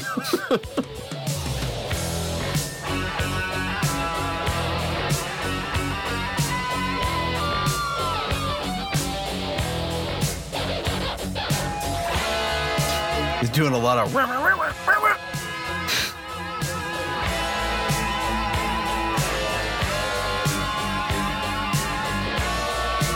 I never really thought about it before, but I wonder if Tom Morello got some early influence from Joe Satriani doing those because Joe Satriani has always done those kind of weird sound effect-y sort of things.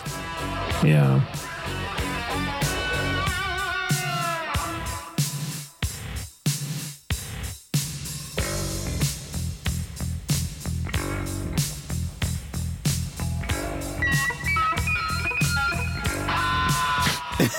Whoops.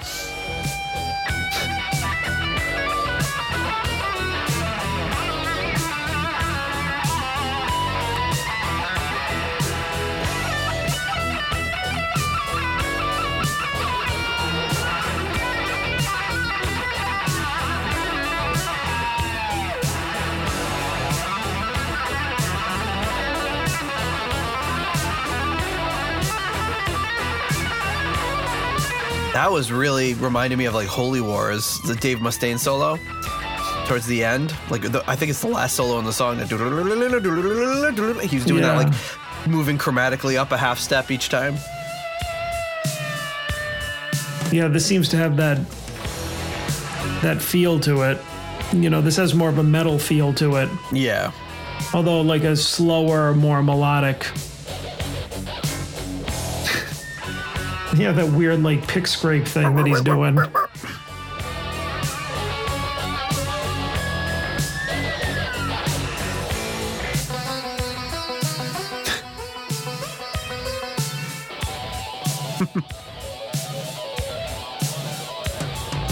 That sounds like Locust, like buzzing around.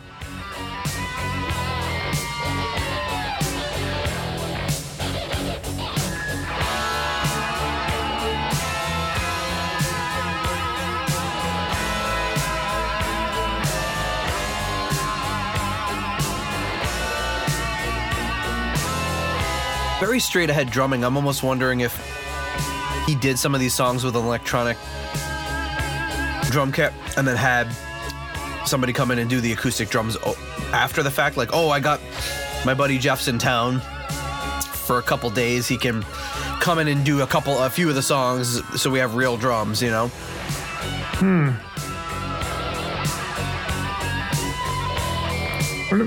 why wouldn't you have drums for the whole thing? It might have been just like limited studio time or maybe limited availability for his buddy to be playing on it.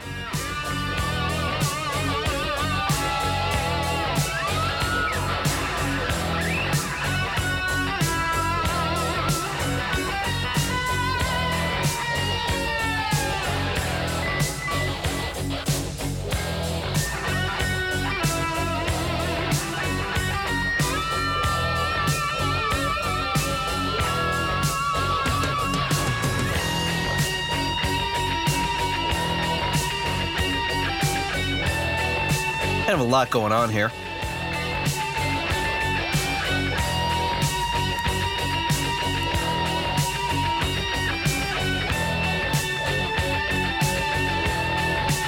kind of like the build up to this point. Oh, we're fading out again.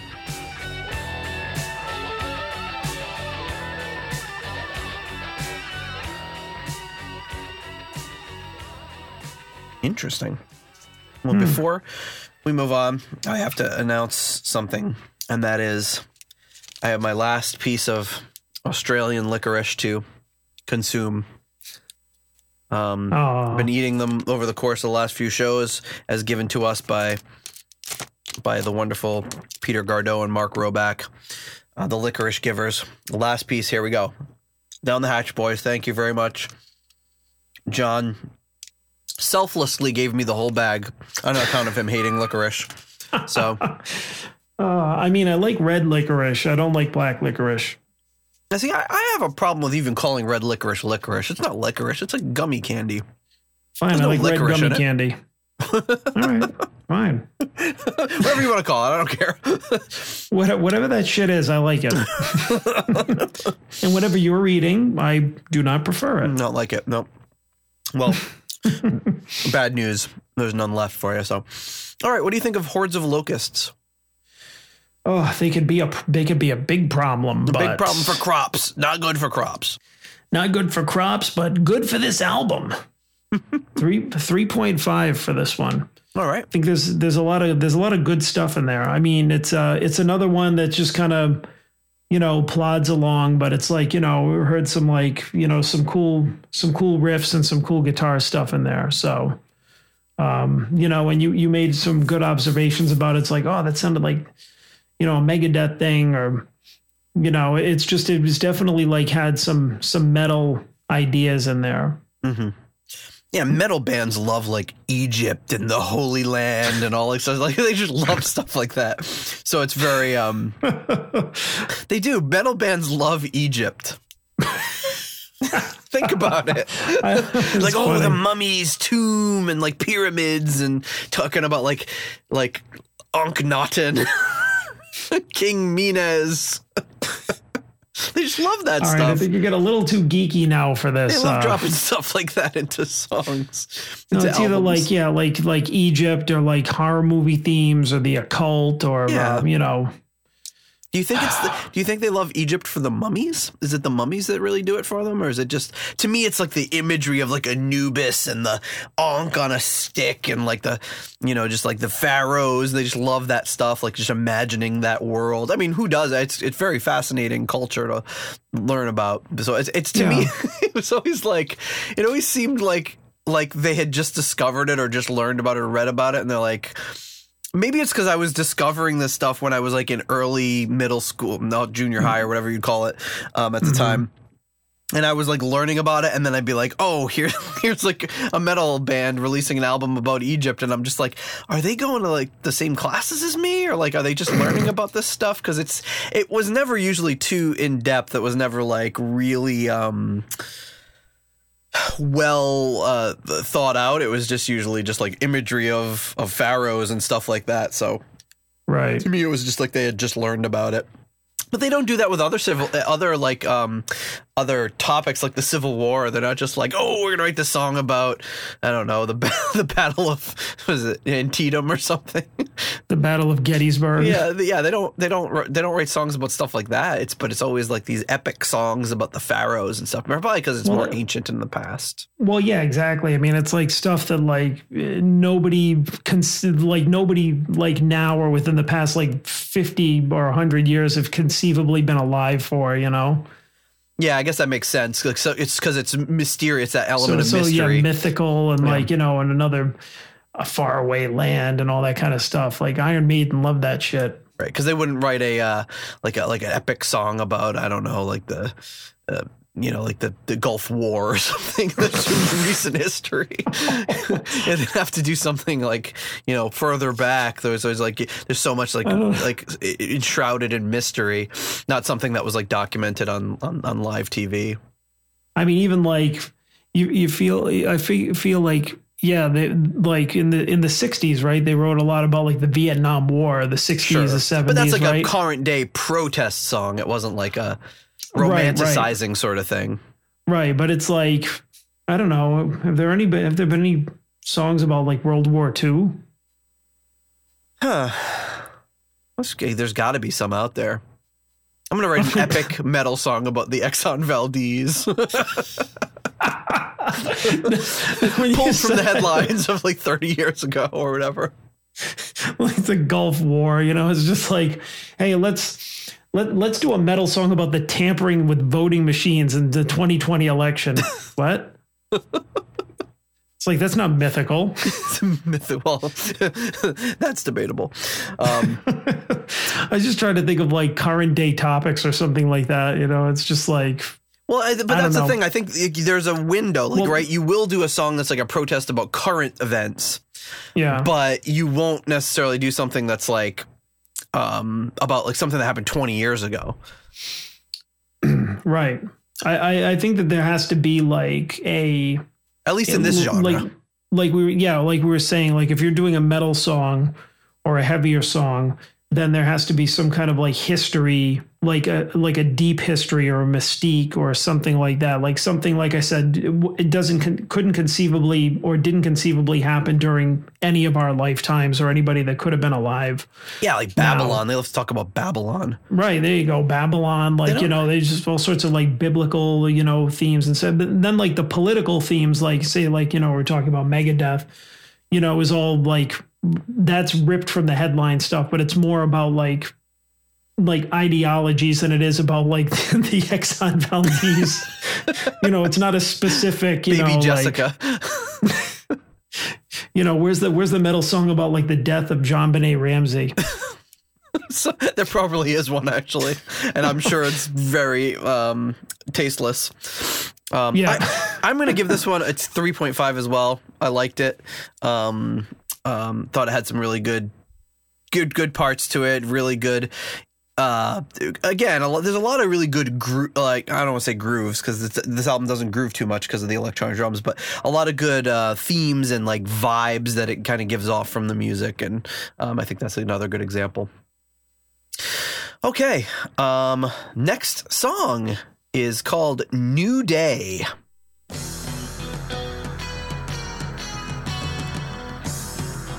I remember this one very vividly too.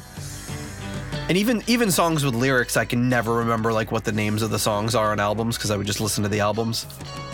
So even more so with instrumentals. I think a lot of what's happening on this album now is like, you know, we've been listening to it for like, you know, this whole time, but I feel like, you know, you have the drum machine, but you have this clean guitar sound doing like the main, not even a riff, it's like the main melody for most of it. Yeah. And I think maybe that's what's I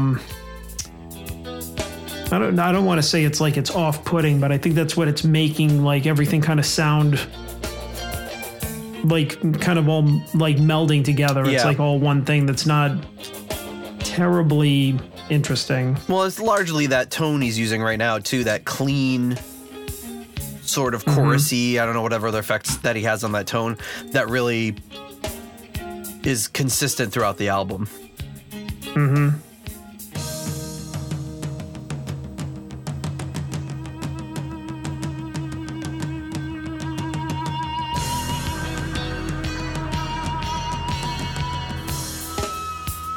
So here we go with the real drums.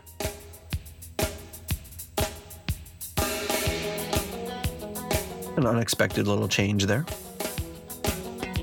Picking out those like little triplets.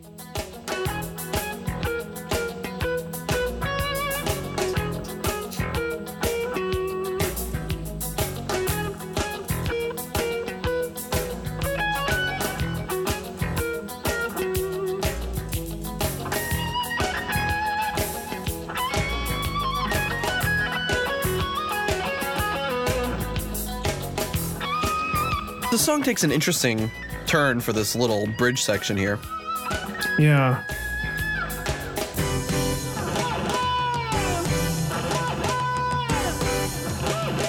A little call and response there.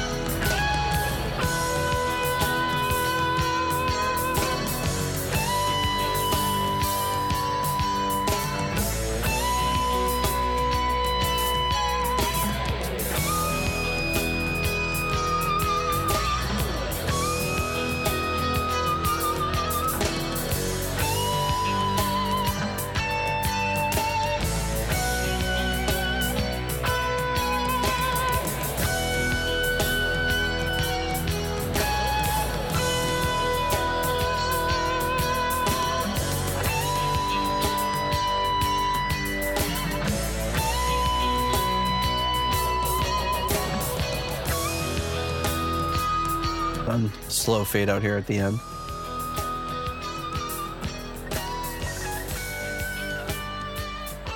It kind of has this feeling like it's not done. You know what I mean? Like it feels like it faded out and it was like there was more to come. Like it didn't quite get to everything they needed to get to. But anyway, that is New Day. What do you think about that one? I'll give this one 2.5. All right. Yeah, I mean, it had a bit of an upbeat feeling to it. Like, hey, it's a new day. Like, I get it. But I get it. All right, enough. Settle down. I get yeah, settle down. Easy there, fella. But yeah, other than that, there really wasn't that much more there for me. Yeah, I'll give it a 2.5 too. I was almost toying with giving it a 2, but I don't think there's anything like objectionable about the song that would warrant me giving it a 2. Right. That's, 2 is veering into negative territory. To me, so far, the lowest parts of this album to me have just been, average. Nothing bad about this album in any way. It's very cool. And again, taking into account how it was made and the history of it and everything. So, okay, that leads us to the final track on the album. And that is a track that sounds like it could belong on just about any metal album. It's called The Headless Horseman. Summoning his steed, I suppose. How is he whistling if he's headless? I remember this one. This is weird. Yeah.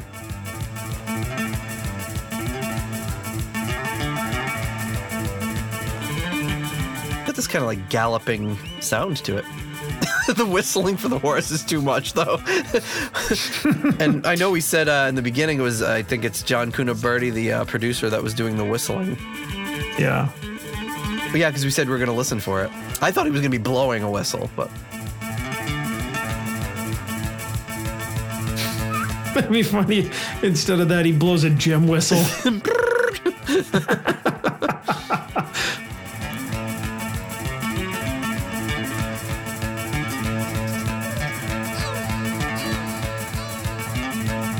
This song is played entirely using two-handed tapping, so he's tapping with both hands, which isn't hard to believe because that's kind of what it sounds like.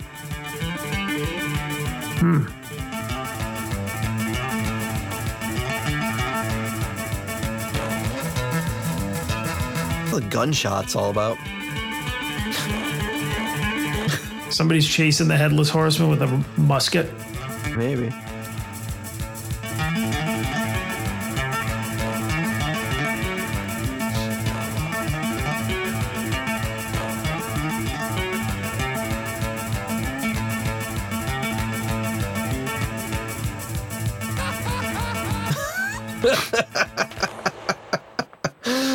Were they bringing Ozzy for that part? You gotta admire, like, they had fun with that one. That was not, definitely not taking himself too seriously. But at the same time, very technically, I think it's a good testament to his playing that's like a very technically complex thing that he's doing. Mm-hmm. But yet at the same time, it sounds, you just kind of listen to it and you're like, okay, this is just some sound, some music. But when you think about what you need to do on a guitar to make that sound, you're like, oh crap, that's pretty tough to do. Yeah, no, I agree with you. I think it was definitely like fun. I could see where that came from. Yeah. But at the same time, like you said, not like somebody's just noodling around. Like you got to have some skills to do that for a couple of minutes. All right, what do you rank the Headless Horseman? So while cheeky and fun, I'll give that one a 2.5. I mean, I don't know what else to say about it. It was I don't know if it was like a novelty piece, Sure. It's like, okay, I get it. You made your guitar sound like a horse, or galloping. I guess the galloping part of it. Yeah. Yeah. I mean, years later, Steve Vai did a song called "Bad Horsey" where he made the guitar neigh like a horse. Yeah. Which was pretty cool. I know that he wasn't trying to do this. He's like, but balls in your court, Satch. I just upped the ante. But yeah, so it's I think it's like a little novelty piece. So it's okay. All right.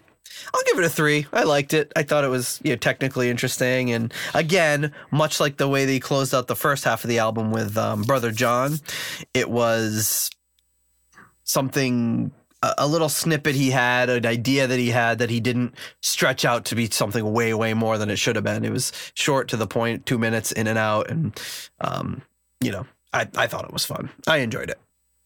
All right. So that is Joe Satriani's Not of This Earth.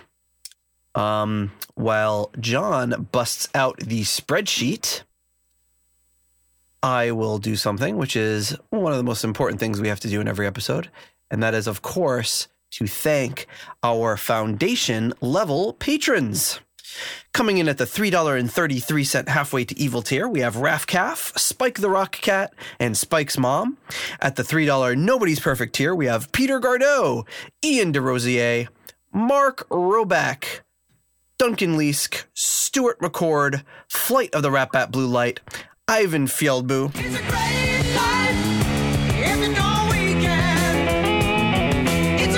Runar Simonson,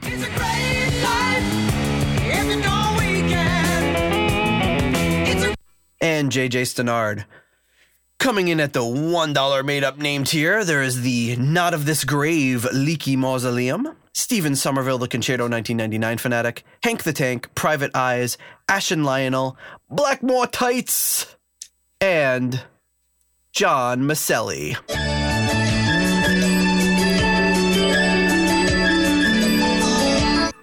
Oh, yeah? Well, let me tell you something about contracts. They were made to be broken, and so's your face. Oh, sassy. Oh, Tony Maselli getting sassy in that one. Don't cross the man. He's threatening people. He's gonna break your face. What did they steal? What did they steal? His new mop in that episode or something? I love to clean. All right. Well, it is that time for John to bust out the spreadsheet. John's busting out the spreadsheet, and he's fumbling with the tabs. Oops, he sorted it the wrong way. Now he can't tell what is bad. All right, John, that has given you some time to sort those tabs out. Where are we dealing with our Not of This Earth? Where does it come in? So it came in at a 5.95 rating, pretty low. It's down there with a bunch of Nick Simberg garbage. Unfortunately, it's a bottom feeder.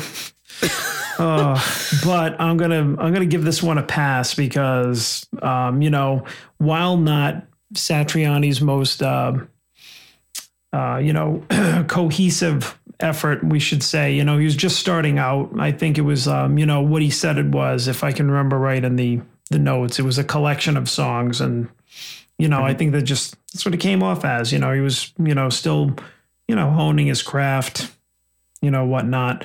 Our variance wasn't that much. You liked your rating was slightly higher than mine, but yeah, overall it came in between the concerto and slipstreaming. And it's worth noting that the concerto is something that is hard to rate. There's only 3 acts, and we gave each act a 3, because they're like, in the concerto, I think there's moments that are a 2.5, and there's moments that are a 5, but it's hard when you're looking at a 15-minute long piece of music that goes all over the place to just give it one solid rating. So that one I almost feel like is beyond rating. It shouldn't even be on here, but because I love the concerto, I love listening to it, but it shows up low just because it was so hard to rate. I mean, if we're rating it on a scale of like music that you can you hum along to. You know, it's not like you're in the car going, da, da, da, da, boom, boom, boom, boom, boom, boom, dun, dun, dun, Speak for yourself. You know? I can't do that.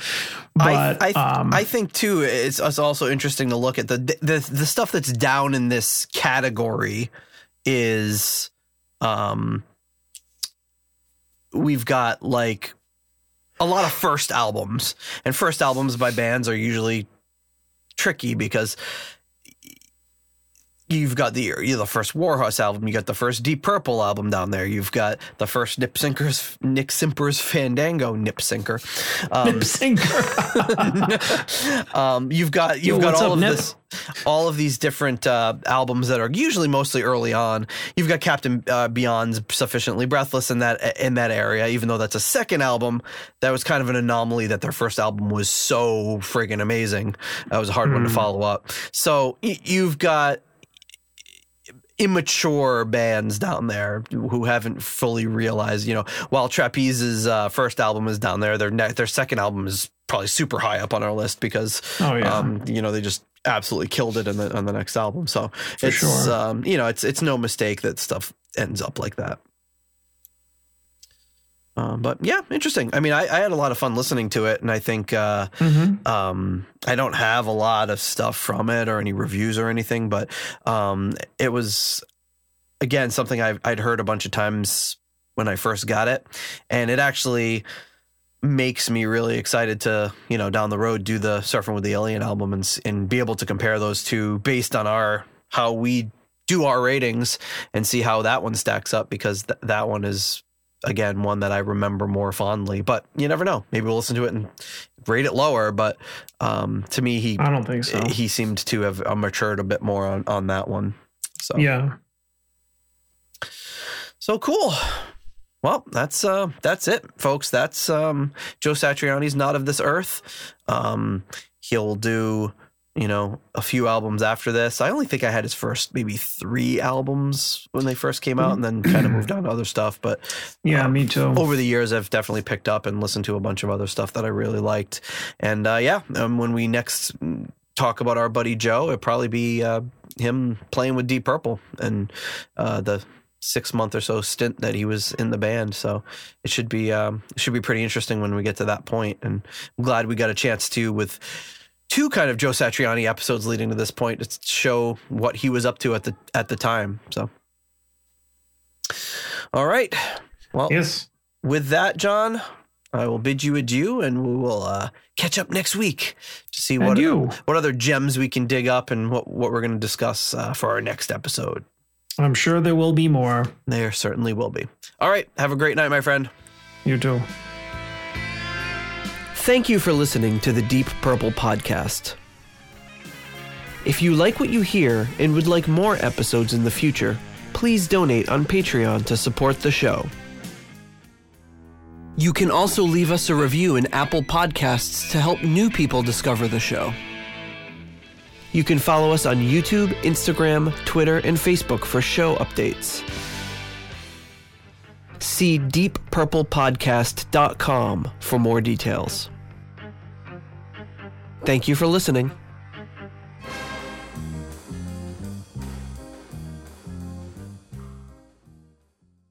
You come to us, we don't come to you. Buy our damn cookies. Yeah, I don't chase, I attract, you know.